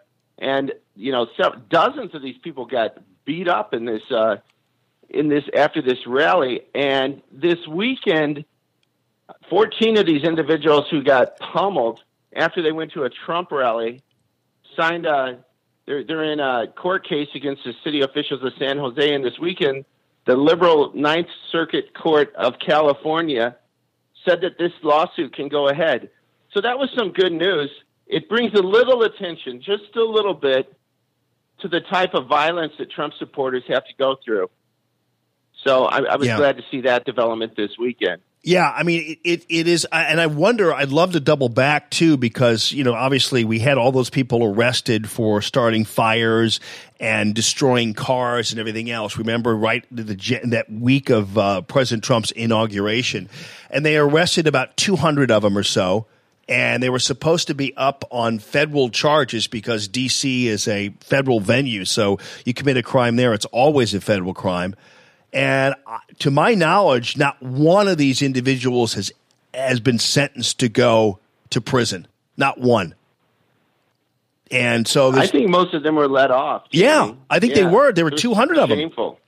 Yeah, I mean they. And I think you were there. I know. I was there. I had some buddies who were filming this violence, and it was disgusting. It really makes you think that there is a double standard now with our judicial system. And I don't think Americans are going to stand for that. We've seen this going on now for a few years, thanks to Barack Obama. I put the blame on him. And I think most Americans really, I'm not content living in a country where we have these elites who can get away with anything. These leftists can, beat heads in and start fires and walk away. And then you have other people like Paul Manafort, by the way, who's going to court today. He was Trump's campaign manager. He's going to court for charges that they let him off of, like 6 years ago, the same charges. So it's this double standard. It's pretty sickening. Well, and I remember actually that week, you and your friends, your people, your activists were having your own inaugural ball. And I remember because I had Aiden up there with me, and he was 12 years old, and I was going to go, but I was afraid to take my son to this thing because of all the threats made to your event. And also, not only that, apparently there were people caught on tape, or there were people caught plotting to infiltrate your event.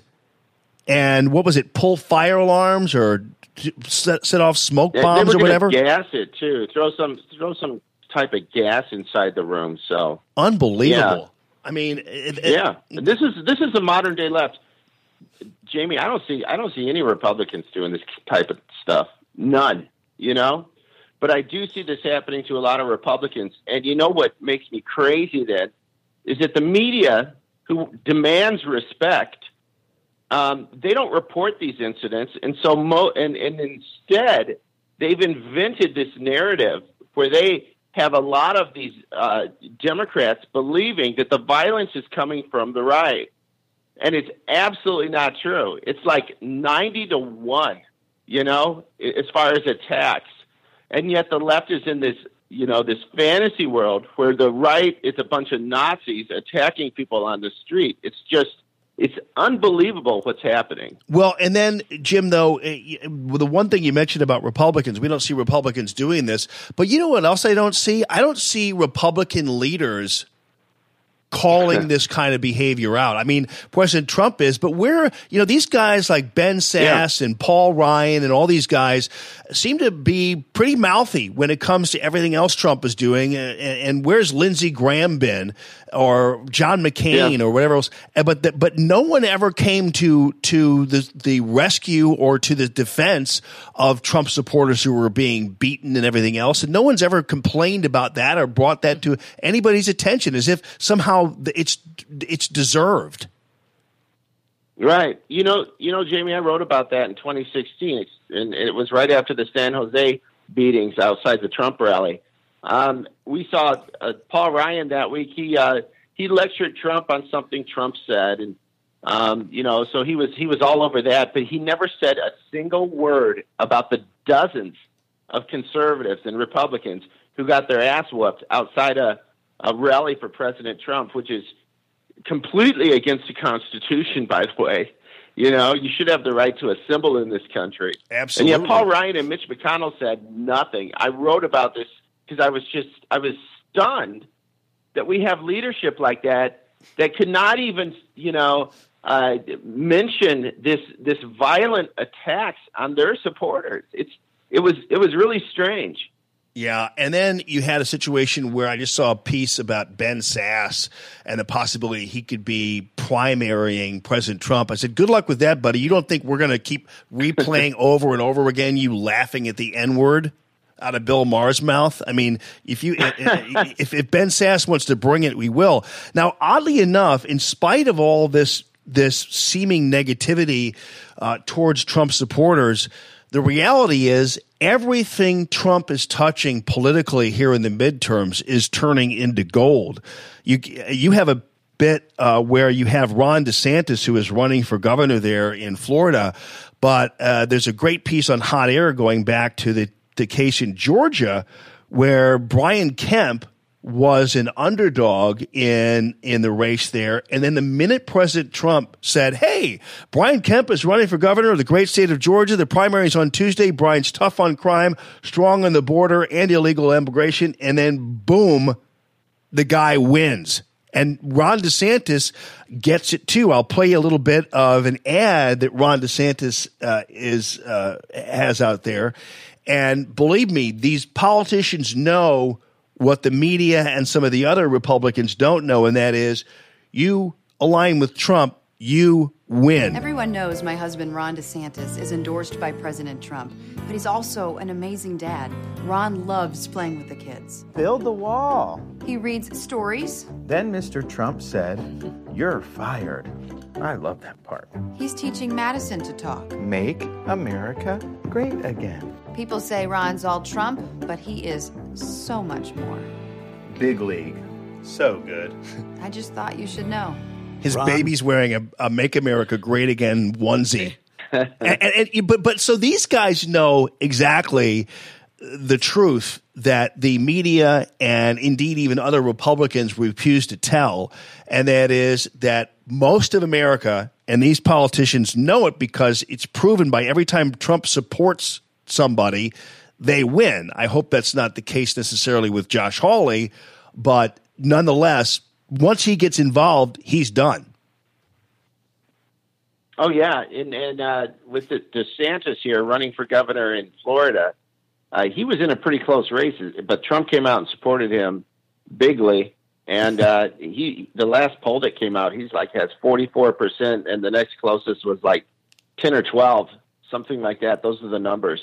So I'm a big fan of DeSantis. He's been very effective as a congressman. He's one of the few who's been trying to get to the bottom of this spying on the opposition, where Obama and his minions were spying on Trump. It's unbelievable, Jamie. When you look at the real crimes that happened in the final years of Barack Obama's administration, and instead we're talking about some non-existent crime that Trump never had anything to do with. He doesn't even have a relationship with Putin, and they try to continue to make something up out of whole cloth. It's a strange time we're living through. Yeah, it is. And once again, though, as I think we're going to see with the midterms, is that the voters are going to speak. I mean, we had to deal with this in the run up to the presidential election. People telling us about poll numbers, people telling us this wasn't going to happen, no path to victory. And many of us just sat and said, we'll see at the polls. And you can say all you want on MSNBC or CNN or do whatever, and we'll just let the votes speak for themselves. Yeah. Hey, quickly, what's your take on I mean, I know that you do a lot of national stuff, but what's been your take on the Senate race so far, the Missouri Senate race. I just had a couple of guys, Sonny Wilson on and Mark Anthony Jones on with me yesterday regarding this executive committee and their decision to back Josh Hawley, even though the primary hasn't happened yet. So are you plugged into this at all? I've heard some of that from my friends here locally. I haven't followed it really closely, but I'm telling you, I think this hurts Hawley tremendously. I think Hawley hurt himself when he went after Greitens. I think a lot of Republicans in the state are like, what are you doing? And then we find out that whole mess with Greitens where the woman had the tape, but she never had a tape. We never found out the truth there, but it sounded like Greitens really got shafted by the Republican establishment in this state, and I think Hawley was part of that. I think a lot of people just don't trust him because of that. So I don't think this helps. I just don't. I know Donald Trump has backed him. I know a lot of national Republican leaders have backed him, but I think things like this it's going to make it hard for him. Yeah, President Trump, that whole thing, and I've talked to these guys about it, and it's pretty clear that he's being guided mostly by what he's being told. And so this isn't really Trump's fault necessarily, but he's being guided by some of these people. And oddly enough, they're linked to one of his most voracious enemies in the form of John Danforth, who wrote a scathing, disgusting editorial against President Trump, then candidate Trump, in the Washington Post, I believe it was. And that will forever be in the annals of bitter, vengeful St. Jack garbage. That's for sure. Oh, yeah. That's unfortunate. And the fact that we see Hawley, that he's been hanging with some of these individuals, and they seem to be directing him in some ways. Yeah. I think that's troubling. No doubt about it. All right, Jimmy Hoff, the Gateway Pundit, thank you very much. Thanks for your patience. Sometimes the schedule gets away, but you're always available for me, and I appreciate that. And we'll be available for you too, buddy, at thegatewaypundit.com. Take care, friend. Jamie. Yeah, thank you very much, gatewaypundit.com. Since we were talking about Italy earlier, let's go then to you want a Pinocchio reference? Because remember when Pinocchio, of course, the older kids. Pinocchio Italian. Yes. It sounds like it. Well, Geppetto. It's Italian. Yeah. Actually, if you go all throughout Italy, there's at all these little Disney souvenir characters. stores, there's Pinocchio things all over the place. Really? Yeah. So Pinocchio. But he and I one time showed the movie to the older kids. And that was back when you did the VHS tape and you plug a Disney VHS tape in there. And I watched Pinocchio, but some of the older Disney stuff is kind of intimidating for little kids. But Ethan and Katie didn't seem to mind it. But then I plugged it in for Aiden when he was little. And then the minute Pinocchio caught on fire on Geppetto's workbench, I had to take it out. It was a little too much to have a Disney character on fire. In flames. Yeah, in flames. But anyway, my reference to Pinocchio is this, and I was going to talk about this yesterday with Mark Anthony Jones. Josh Hawley reminds me of when Pinocchio wandered off and hung out with all those cigar-smoking ne'er-do-wells. Right. Remember that? Mm-hmm. And Pinocchio thought he was a better life then, and want to be turned into a donkey or something. I can't remember exactly what the story was. But Hawley reminds me a little bit of that because I never really had, even before all this, I never really had an issue with Josh Hawley. I'd have him on the air. And by the way, I didn't ask Judge Abatano about Austin Peterson because we didn't have a whole lot of time. And when I have him on next, I'll talk to him about Austin. I think he's going to be on with me next week, and then he's gone for the majority of August. But I'll still get him on, I think, before the primary to talk about Austin. But anyway, plus, and I kind of forgot. So anyway, the Pinocchios hang out with these people, and Hawley, I never really had an issue with. I interviewed him time and time again about the Hobby Lobby case and about all that kind of stuff. And I always thought he was a pretty nice guy, and he was always, before he ran for attorney general, he was always accessible and seemed to be a good guy. And even when he was running for attorney general, I was very supportive of that whole endeavor. And I guess even running for Senate, it wasn't that big of a deal. The problem was, though, to me, he was misguided by all these people. I think he started to believe his own press too much. And he was kind of like in that Pinocchio sense, thinking that he could just hang out with these people and this would be a better life for him, and it would make him a real boy, so to speak, or a real man. Right. And so, unfortunately, he's been misled. And so an otherwise tolerable person who actually could and has a political future has now been tarnished among people in the grassroots who, by the way, vote. Oh, yeah. So just because you're polled doesn't mean you're voting. Right. And I know everybody out there, especially in Radio Free Almond Land and beyond, that you all vote, that you're the people that go to the polls. And I haven't found one person, and I guess maybe there are some people who are Josh Hawley supporters and they just decide they don't want to argue and they're not going to get into it and they're going to go ahead and vote for him. And I get that. I understand that. But most of the people we're talking to aren't on board with Josh Hawley. Well, your listeners aren't. Yeah. Now, you had asked me, because you're voting absentee, right? Mm-hmm. Are you going out of town? Yes. So but your list didn't have Hawley on it when you asked me like who you should vote for absentee. No. And I told you I don't rank voting. I already have my mind made up. Do anyway. you? Who is it? I'm not saying. Why? Because. I'll wait till Because why? Because I don't want to share. Because why? Let me put it this way. I said so. All right, come on, put it this way then. Is it Hawley? No. Okay, so let's just at least. But I believe that the candidate that I am voting for can beat Claire McCaskill. Right. There are many people out there who are fearful that if we don't vote for Hawley, she's going to get this, and I don't think that's the case at all. No, I don't either, because we were told the same thing when it came to President Trump. Remember that we were told, oh no, there's no way he can beat Hillary Clinton. The only person who can beat Hillary Clinton is Jeb Bush. And we're like, yeah, right. Yeah, no. I believe that this person can beat Claire. Yeah.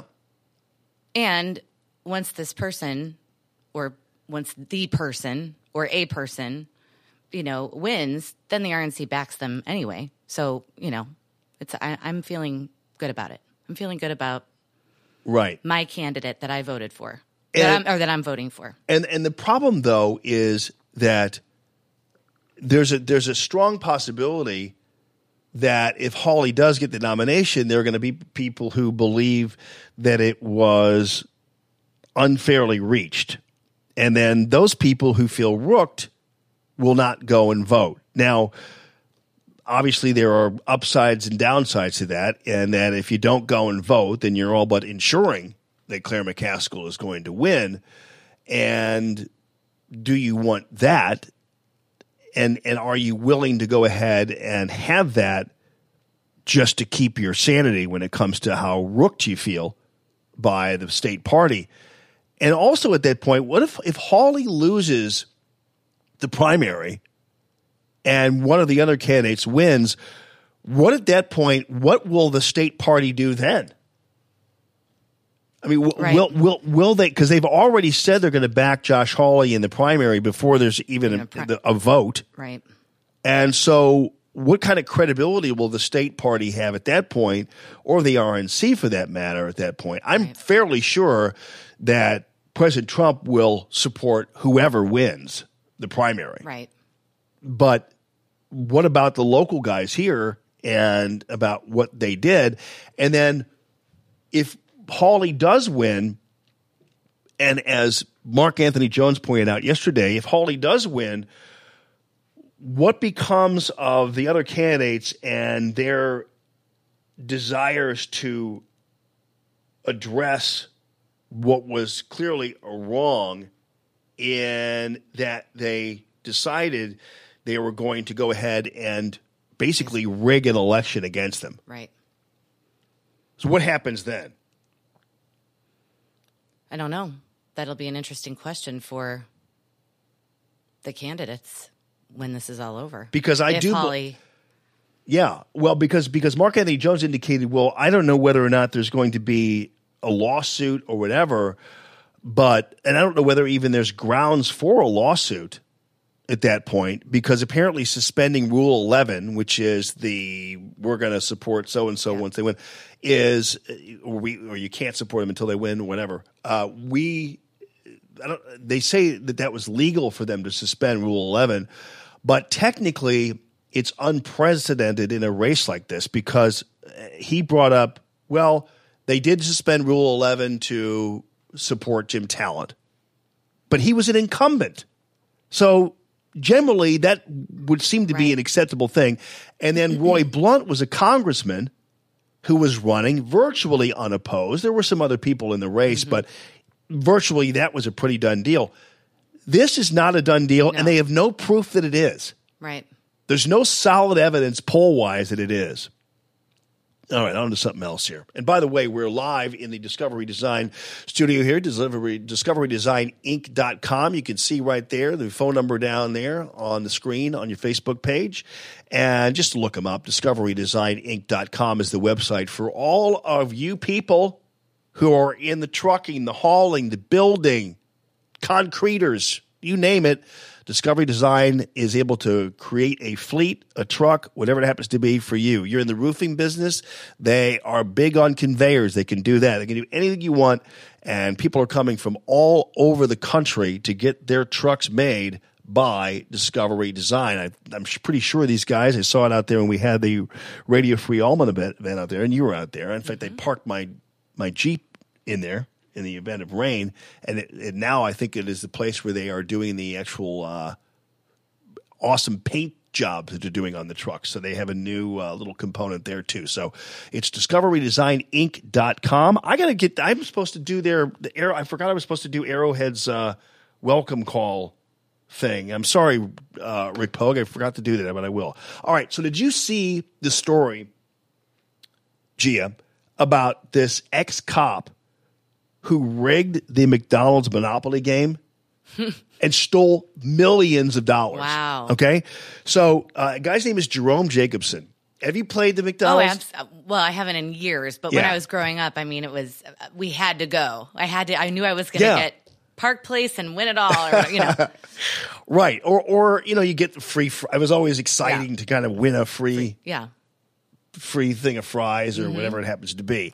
So this guy, Jerome Jacobson, had a network of mobsters, psychics. This is a story on the Daily Beast, strip club owners and drug traffickers, and they managed to win every prize for the past 12 years. Every single big prize. And then the FBI was like, something's not right about this. So anyway, here's the story, and it's a really good one. I'm going to kind of read it to you a little bit because generally I know that that's radio death, but it's a pretty fascinating article and I think well written too. So on August 3rd, 2001, a McDonald's film crew arrived in the bustling beach town of Westerly, Rhode Island. They carried their cameras, giant cashier's check to a row of townhouses, knocked on the door of a guy named Michael Hoover. Guy's a 56-year-old bachelor. He called a McDonald's hotline to say he'd won their Monopoly competition. Since 1987, as you all know, and so that's probably, I remember those days, McDonald's customers, you guys have all gone to the Monopoly game pieces attached to drink cups and the French fry packs and all that kind of stuff, and you complete, obviously, groups. I'm explaining Monopoly to you, but you know what I'm saying. You complete the groups like Baltic, Mediterranean. Those are the cheap ones. But I think you get like but you won cash or a Sega Game Gear thing. Instant win game pieces scored filet of fish or a Jamaican vacation. But Hoover, this guy, a casino pit boss, who had recently filed for bankruptcy, claimed he'd won the grand prize $1 million. So like winning the Powerball, the odds of this guy winning were 1 in 250 million. There were 2 ways to win the Monopoly grand prize. You find the instant win game piece like Hoover did, or you match Park Place with Boardwalk, as you just pointed out, to choose between a heavily taxed lump sum or a $50,000 check every year for 20 years. Just like the Monopoly board game, which was invented as a warning about the destruction nature of greed, players traded game pieces to win or outbid each other on eBay. So there were even armed robbers who went to restaurants and demanded Monopoly tickets.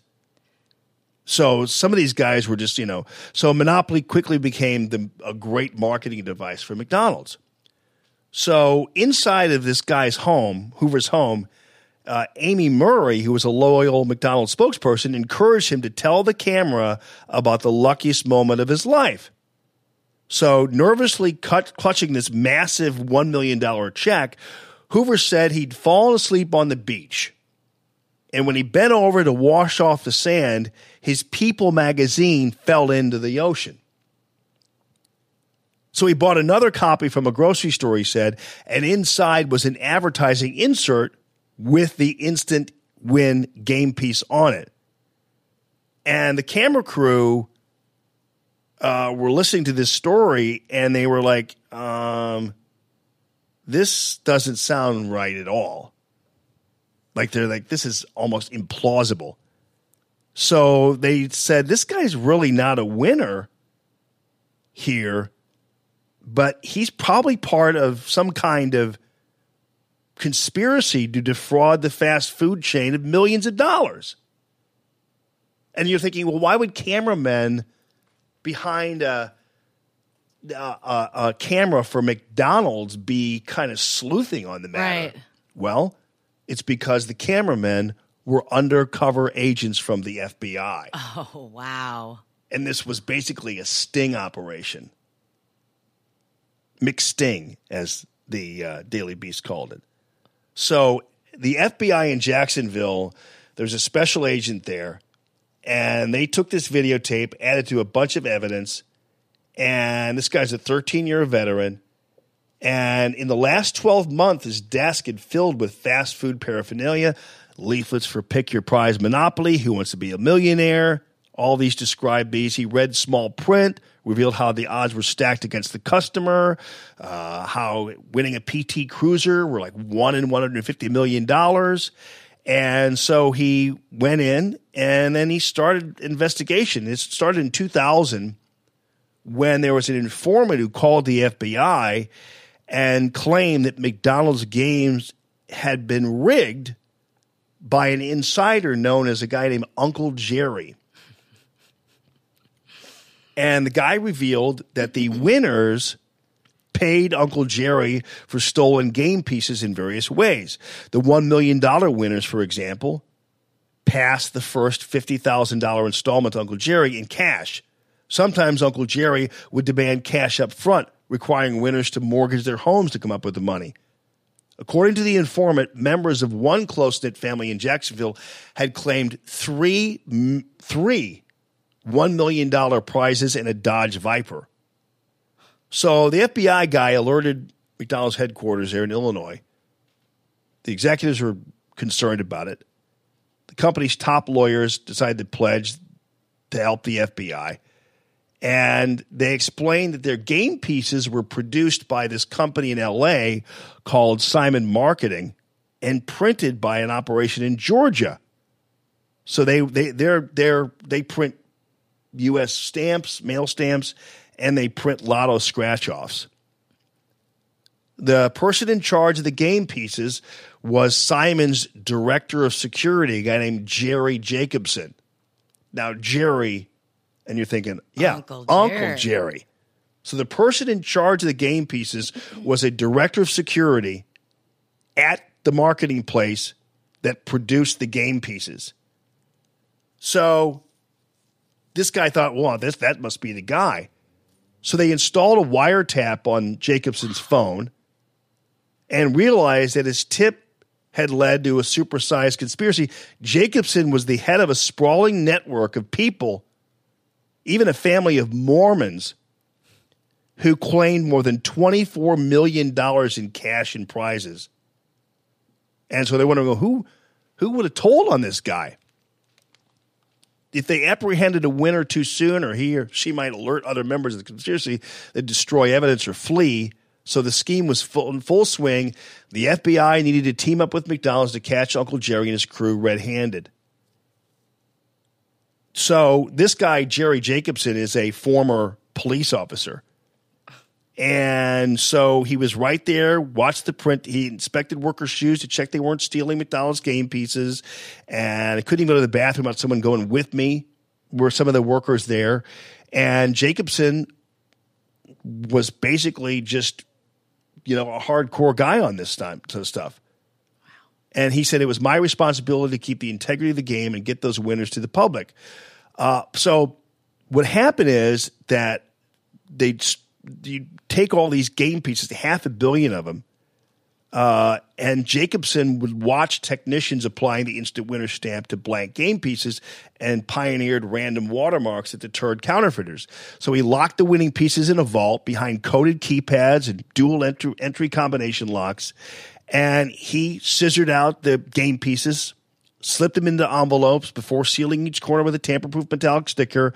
In a secret vest of his invention, he transported the winning pieces to McDonald's packaging factories across the country. Wow. Everything he did was overseen by an independent auditor. On flights, she sat in coach while Jacobson flew first class, tried to impress other passengers, flashing his police badge, everything else. And so he then bragged that he was going to collect his riches from a investment that nobody knew about. So he wanted 10 more people to sign up for this thing. And so here's the guy who was entrusted with creating a theft-proof system, who was basically on his way to giving out these game pieces and knowing that we're winners, and ultimately they'd all turn them in and he would get money from them, but they would get some money too. Right. And it was a complete and total racket from the guy inside. Wow. I always wonder about that too. If you go to the Missouri Lottery website, I wonder if you looked at, I've always wondered about like people who work at these places. Like what would prevent you from just taking the lottery scratch-offs and you work at the place, right? Mm-hmm. And you just go through them. You go through like 10, 20 of them in a row. Right. You're bound to have some winning, right? Right. And so you win some, and then you pay for the tickets you've scratched off, right? Mm-hmm. And you have other money. Unless, of course, you're really horribly unlucky and you've gone through 20 and not won enough money to cover them. That would be me. Yeah. Yeah, But let's say I wonder if they, as a result of this, are investigating or looking a little bit more closely at the system with Lotto, because didn't you say they also print the Lotto tickets? Yeah.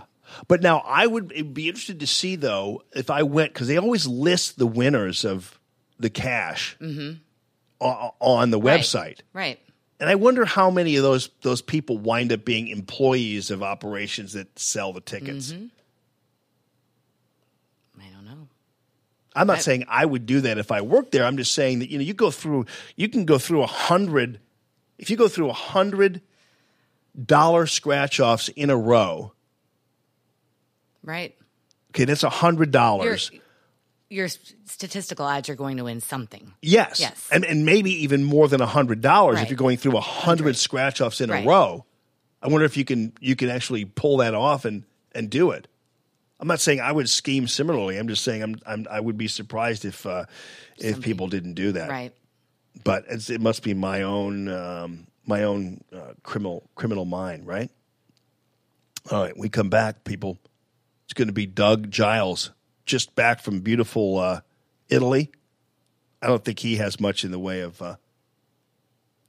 any kind of real love of Italy. Like he just likes Texas. You know? Yeah. Call him up down there in Austin, Texas. Doug Giles. ClashDaily.com.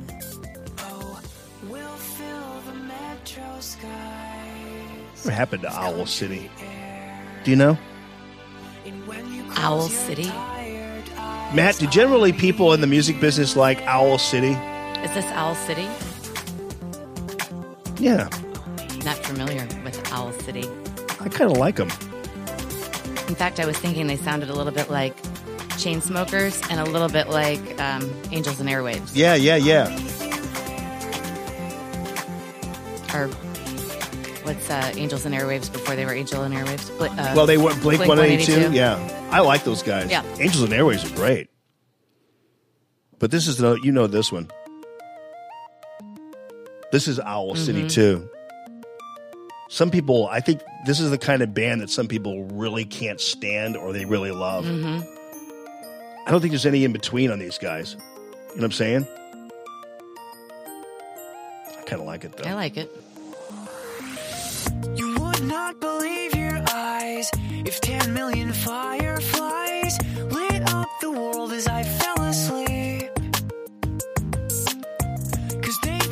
I think Owl City's hardcore on Facebook's radar. I'm sure they are. I'm trying to get them, They'll pull us off if we don't watch out. Here. Oh, yeah. This is good, though. Great song. These guys rock. You think the algorithms are going to pick us up on this one? I just think the guitar on this is fantastic. And I love his voice.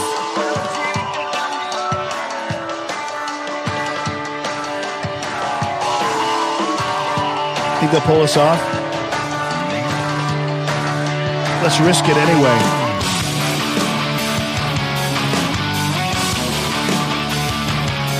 Find Doug's number here. Amuse yourselves.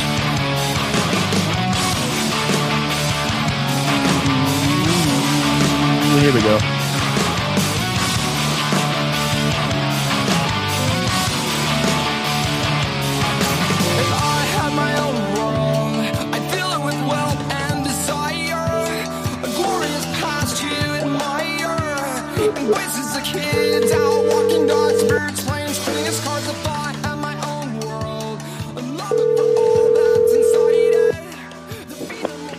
Giles. Good morning this morning, ClashDaily.com. It's none other than the brave, the merciless, the amazing Doug Giles. How you doing, buddy?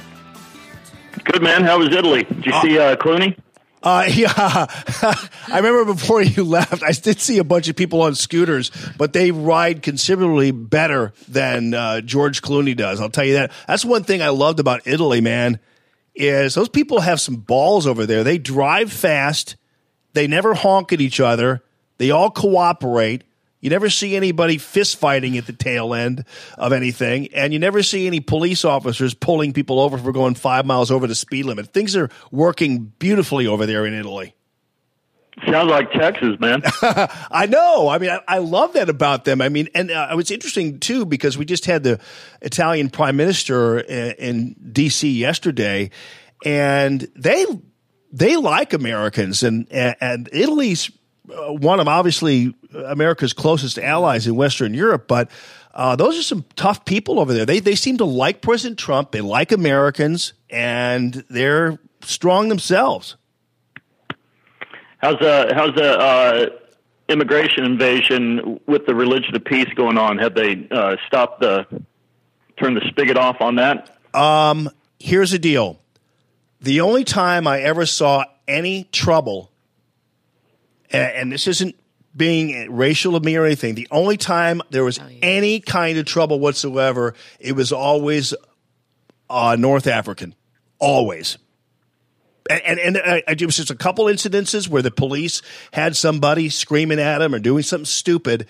It was always a North African. It was never an Italian. So but so far it doesn't seem like it's really. See, they've had a lot of issues on the southern part of Italy, but believe me, they are pretty tough on their borders, and they do not like illegal immigrants, and they do not like invasions, and they are a very nationalistic country and proud of it. And so far, so good, although in the southern reaches, some places like that, like in Corsica, other places, it's been a problem. Well, good, man. Did you give me any souvenirs, like a Michelangelo statue of David replica, something like that? I almost got a Pope bobblehead over there. But you know what I brought back, to tell you the truth? Now that would be apropos, man. I mean, I know you're Catholic. I hate to bash the Pope, but he is a bobblehead when it comes to politics and theology. And it's almost like El Diablo appointed him. Yeah. It's funny because I did go see him at St. Peter's Square, and I did come to a conclusion to a certain degree, though. Like, for instance, remember when he came out and compared abortion to the Holocaust, how much of the media dove for cover? They decided they weren't going to actually report that part of what Pope Francis said. It was kind of odd in that way. So some people just simply report what they want to hear from the guy. But you're right. I mean, listen, unfortunately in Italy, most of the people don't go to church there anymore anyway. So I don't know what they're the Pope is a figure. If I was Catholic, my brother's Catholic and sister-in-law are Catholic. She's Italian as well, and I would have huge problems because of the deviation that he takes from the Scripture. It's just mind-blowing. Look, I get it. You want to be liked, you want to be hip and cool in this postmodern era and stuff, and you don't want people to be strafing your Pope mobile with pellet guns or anything like that. But you got to listen. If you represent Christ, if you represent God, then just toe the line. You're a UPS guy. Just deliver the package. Don't alter the package. Don't mess with the package. Just deliver the package and let the chips fall where they may. My mother-in-law, she's from her family's from Florence, Italy. My father-in-law,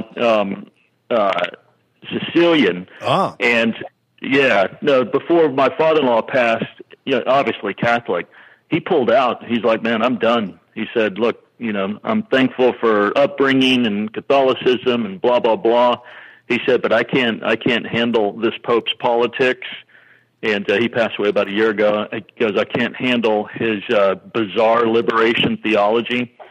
And we're talking about, I mean, again, Florence and Palermo, these are not peripheral type Catholics.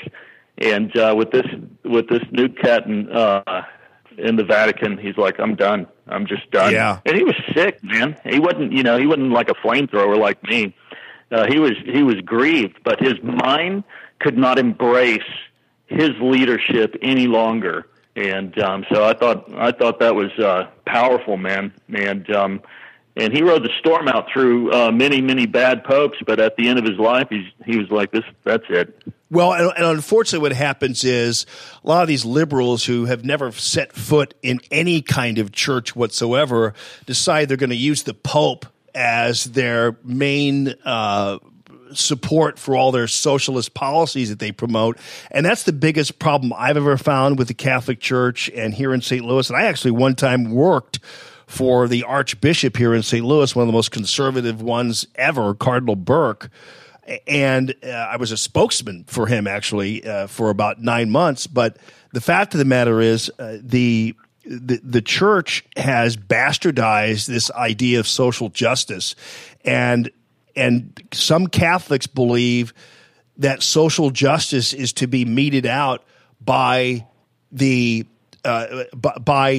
government, and that's a complete bastardization of what the social justice Catholic Church teachings are to begin with, which always hinged on individuals being the ones to help other individuals.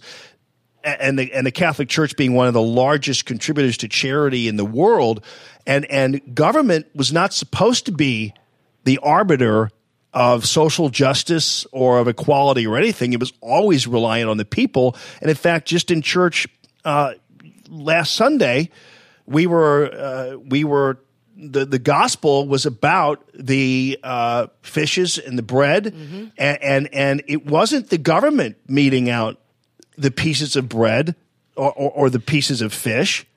It was Jesus and the other people. It wasn't the government doing that, and Jesus could no way be construed as the government. Yeah, but Jamie, you do what a lot of people don't do anymore, especially those on the left, and that's actually read the frickin' Bible. And you're correct. And you look at the first century church when this thing was nascent, when it exploded out of Jerusalem and went into all the world. Caesar was in control of things. Man, Rome was ruling the roost. And one of the main problems that Romans had with Christians is they said Christ is Lord instead of Caesar is Lord. Now the Romans don't care who you worship. They had thousands of gods. They had a pantheon full of them. Yeah. But they did care if you didn't obey the state.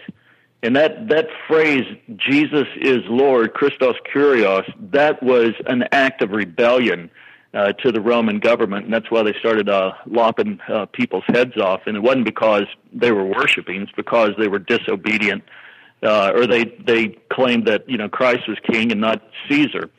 And big government stuff in the church is horrible. Saul Alinsky was a wizard in regards to intertwining the church, in particular the Catholic Church in Chicago, to big government causes, and hijacked, that which was supposed to be, like you said, personal and private, to something now that involves, theft and wealth distribution according to the big government causes that the leftists tout.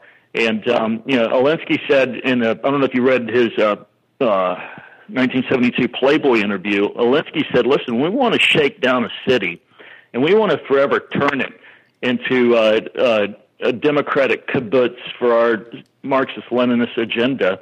The first thing we do is we infiltrate churches. Yeah. And we don't tell them we're going to do this. What we do is we help them, we do this and we do that. Then when it comes voting time, we got them by the short and curlies, and they're going to vote Democratic, and they're going to vote for our radicals. And he was real clear about how dumb churches would be if you mask it correctly, and how you could take over whole communities if you infiltrate churches. Well, and Father Flager there in Chicago, who that guy was just totally amoral. And as you point out earlier with the liberation theology, it was a complete, again, bastardization of just attempting to kind of mix Christian philosophy the way they saw it and put it into a governmental construct, which was ridiculous. And then, of course, you also have the situation where I believe the Catholic Church's support of illegal immigration is completely amoral, because I don't think any church, any organization, first of all, should advocate breaking the law. And secondly, I don't believe that illegal immigration, I believe actually it is a moral issue, and I believe it's amoral to purposely create subcultures of people that have no ties to this country except perhaps a bed in the undercroft of a Catholic church or a small paycheck cutting lawns. It's totally amoral. Yeah, from an amoral or immoral standpoint, look at what it does. Say you're a cute, 15, 16-year-old girl, and you came over on a death train, and now you're here illegally, and you're not on the books. Cops don't know you exist. Hospitals don't know you exist. Nobody knows you exist. You're very vulnerable to human traffickers and sex traffickers, because you don't exist as far as the law is concerned. So when people tell me, oh, we must do this, and it's ollie income free, and there's a lot of vulnerability created, like you said, by doing it illegally when you live in some kind of subterranean subculture here in America. It's bad news bears, man. If things go sideways in those lawless environments. Again, especially if you're a young lady.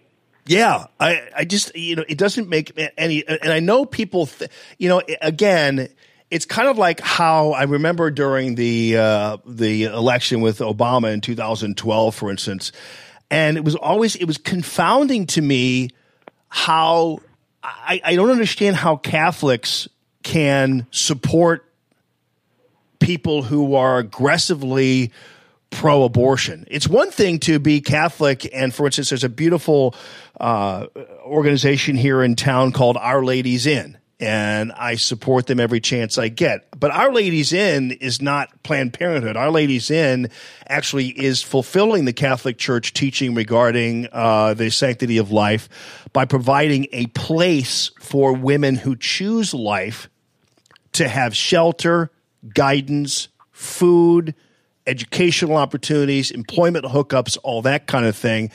And that's the true, supposedly, that's the true pro-life Catholic Church example. But supporting a person who first of all ignores the idea that a fetus is a human life, I don't know how you can do that and sit in a Catholic church.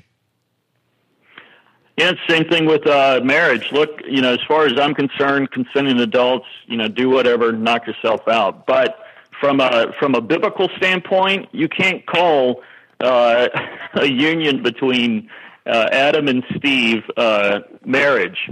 And look, I'm not the bad guy. I didn't write it. Jesus did. It's in red letters. Everybody knows he used red font when he would do his sermon work. But in Matthew 19, Jamie, he said, God joins together a man and a woman, and what God joins together, let no man put asunder or separate. Now, I didn't say that.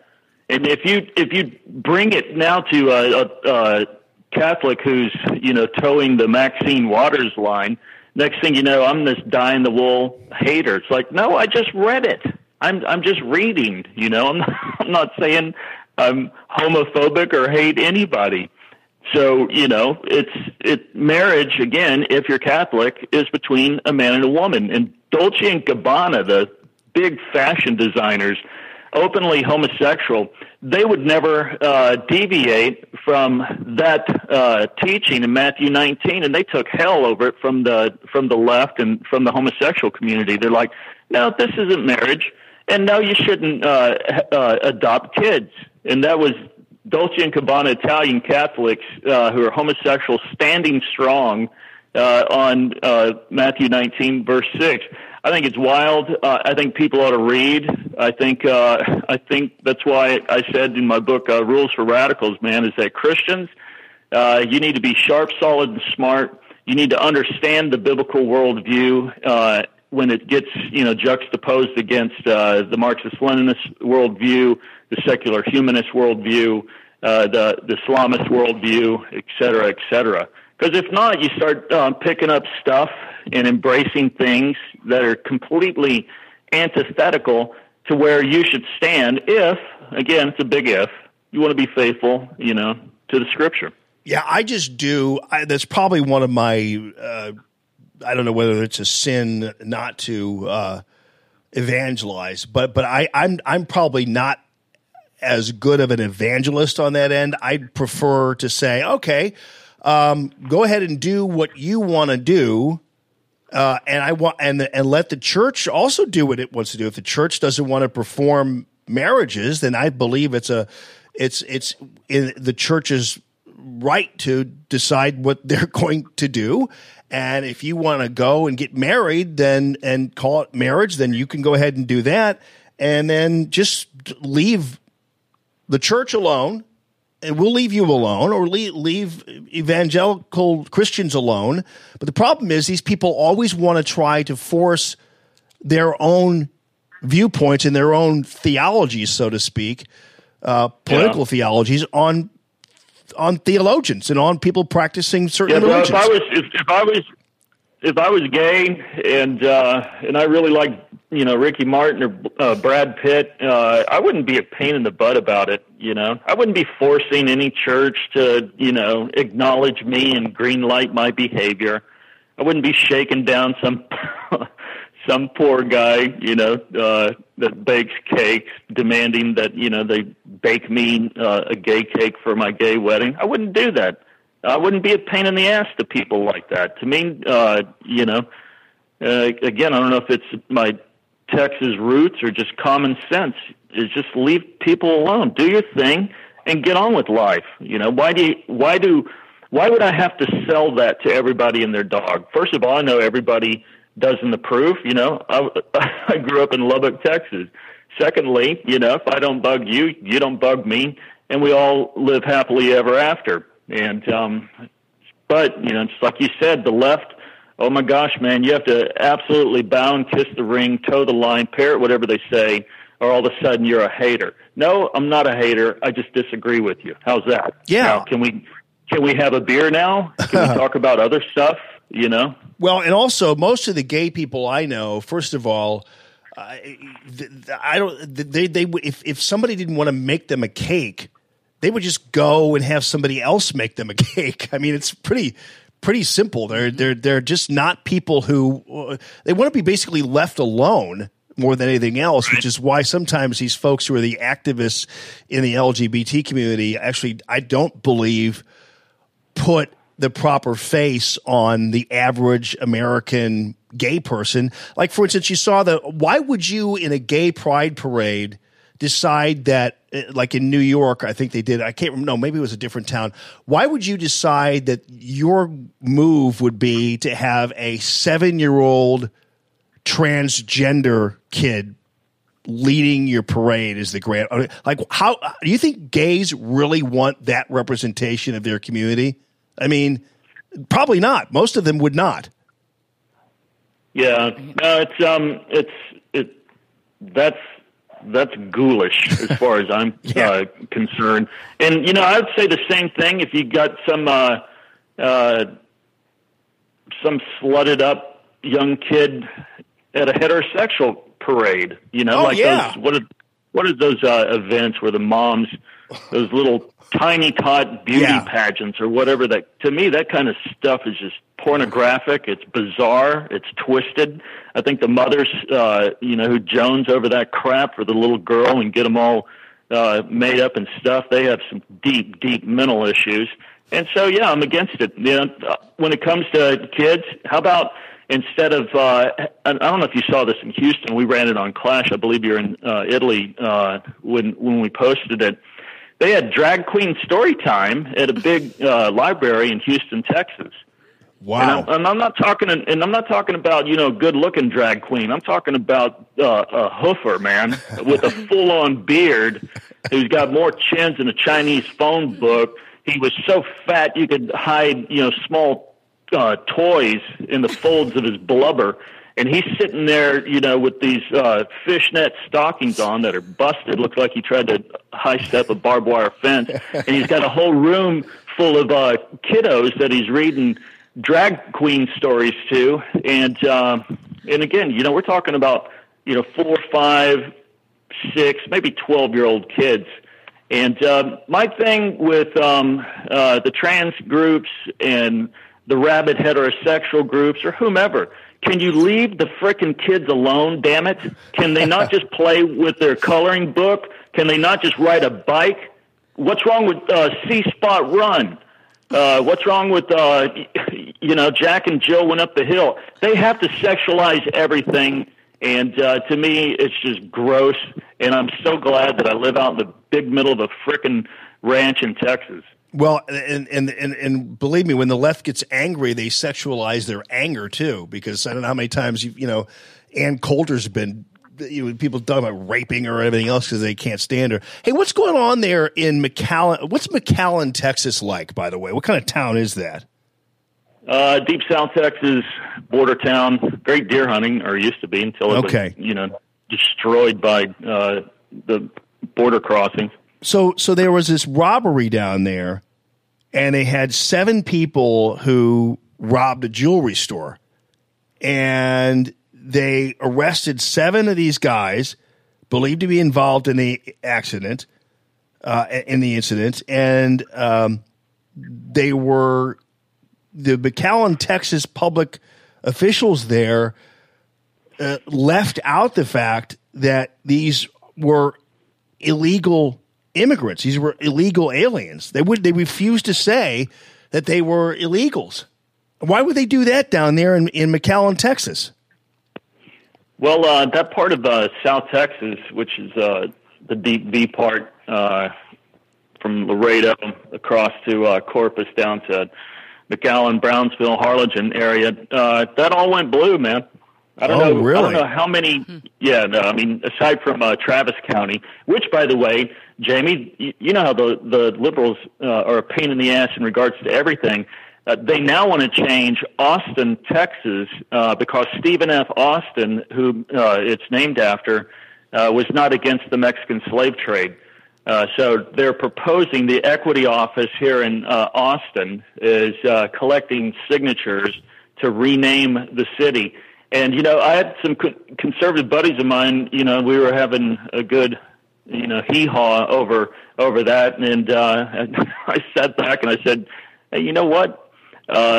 Don't think it's too crazy. Don't think it's too far beyond reach, because that town, Austin, is filled with lunatics. And we're not just talking about passive liberals. We're talking about extremely active liberals. And I wouldn't put it past them. They've already gone after several streets, you know, that said were reminiscent of, you know, slavery and the Confederacy. And they're going after the whole city now. But yeah, that part of South Texas, by and large, blue counties. So, you know, they're going to have that kind of crap. Probably Maxine Waters, half Hispanic brother-in-law down there running interference for her and Nancy.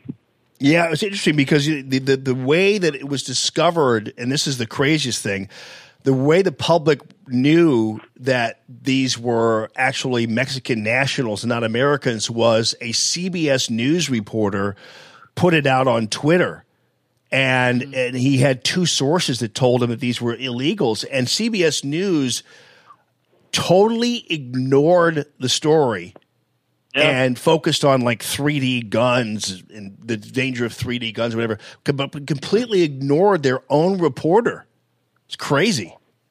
Well, I mean, if it was a bunch of white crackers like you and I that had like Christian T-shirts on and MAGA hats, you bet your ass it would be it would be reported. Yeah. But it just doesn't fit, you know, their fairy tale that they're trying to foist on people. It's just like same thing in England. You get some Muslim terrorist who kills 22 people at an Ariana Grande concert a couple of years ago, and they said an Asian. Right. Jackie Chan did that. Since when does, you know, Japanese or Chinese start doing that kind of crap? Yeah. Then you dig a little bit and you see his name buried on page 976 of the Daily Mail, and it happens to be, you know, Muhammad Ahmed from Sukkistan who did it. Jackie Chan. By the way, do you remember meeting Gia Valenti? When she's here in the studio with me. Do you remember meeting her when she was, I mean, you met a lot of people when you were here in St. Louis, but remember Gia at all? Tall Italian. We talked about. No, I don't remember her at all. Okay, well, Of course I do. Hi, Gia. Hi, Doug. So So we were supposed to do these book signings, speaking tours. You know, just nothing. Absolutely nothing. Man. So no love. We had she put out on the Radio Free Almond fan page the other day that. She said because did you finish it or are you currently reading Pussification? I finished it. And she At said, the time I hadn't. I was more than halfway through, but yeah. Now I'm finished. She said everybody needs a copy of that book. It's my new gift giving. I'm giving it to all the men that I know in my life and many women too. I've got a few female friends that could stand to read that because they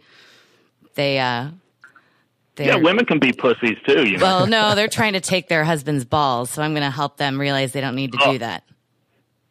Yeah, I've got I think one of our most listened to podcasts over at Warriors and Wild Men was this Dougcast solo that I did on 10 ways wives can destroy their marriage. Yeah, and it's pure gold. It's awesome. And of course, you know, the reflexively irate, you know, little sinister sister. She's like, well, why don't you do one for husbands? Like, I'll do whatever I want to do. But here's 10 ways women can destroy their marriage. And I'm telling you, the response was out of this world, man. Just crazy stuff. And women don't know that, that they completely erode their husband masculinity in several ways. And, so quit blaming Rhonda if he's eyeballing her. If you're belittling him in public and doing various other things, that's slowly making him, want to jump in front of a moving bus.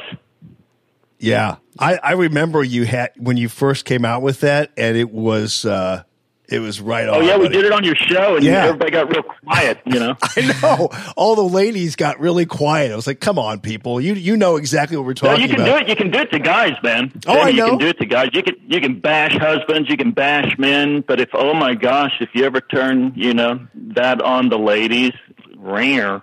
Well, that's why it was so unusual, was because people had already heard time and time again the rap against how guys are hurting their marriage or hurting this or hurting that, but you never heard the other side, which is why, because there are two sides to every story, and so you never really heard the other part of that until you spoke up finally.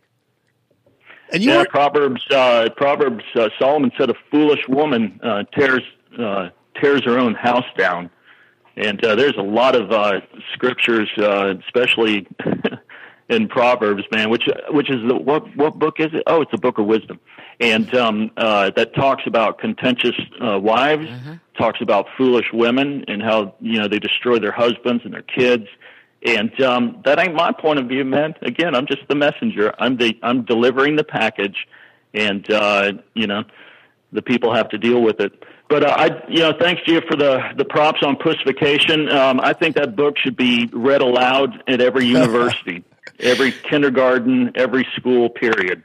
Agree.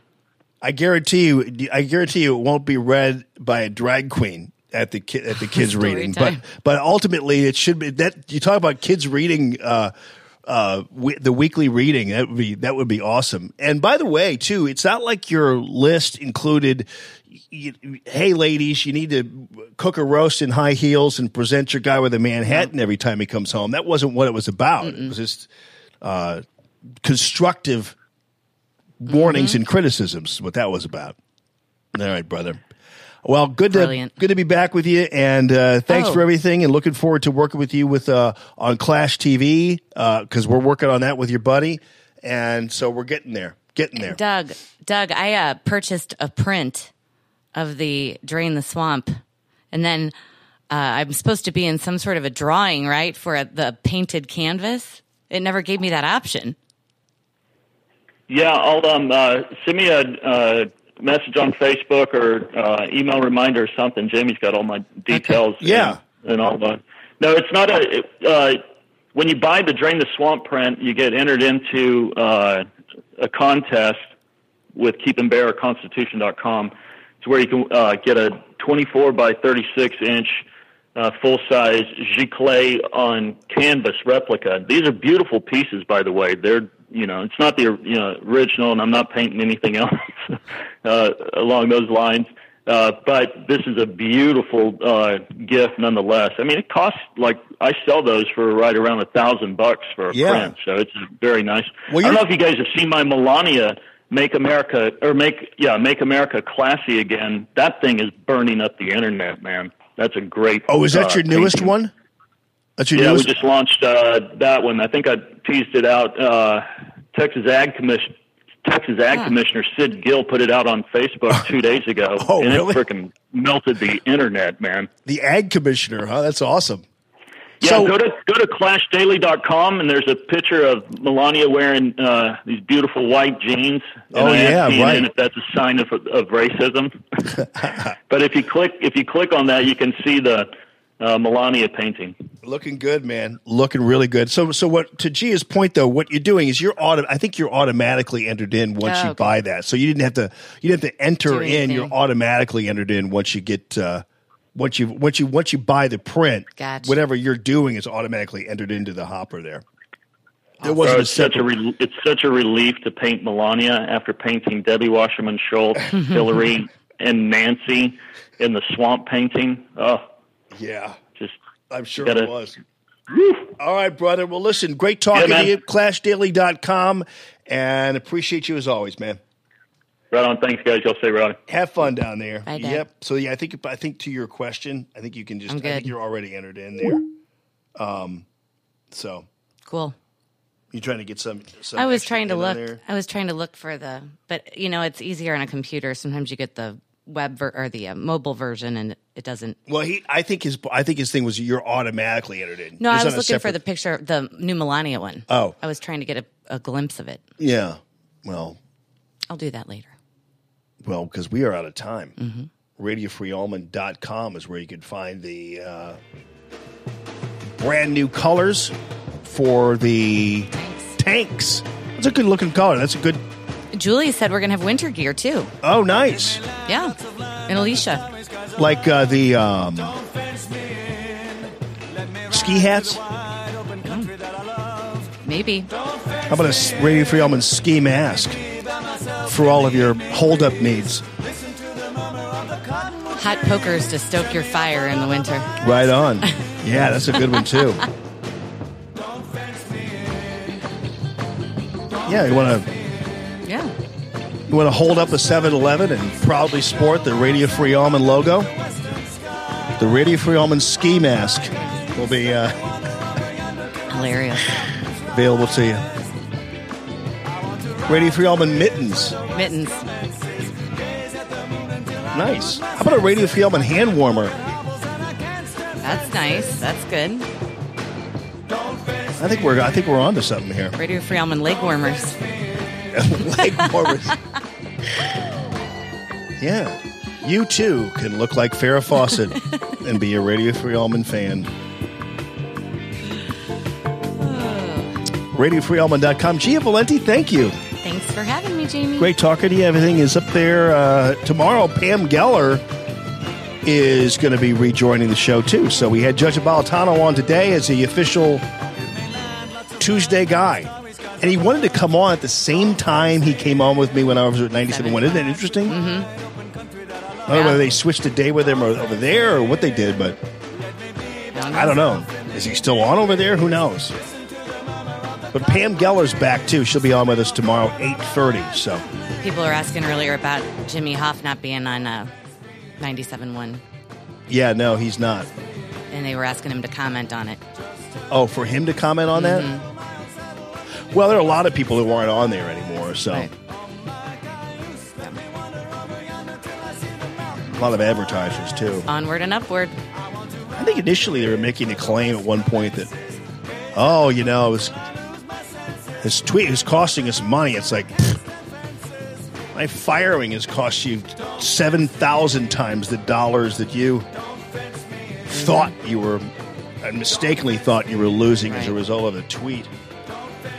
So, there's that. Have a good one, everybody.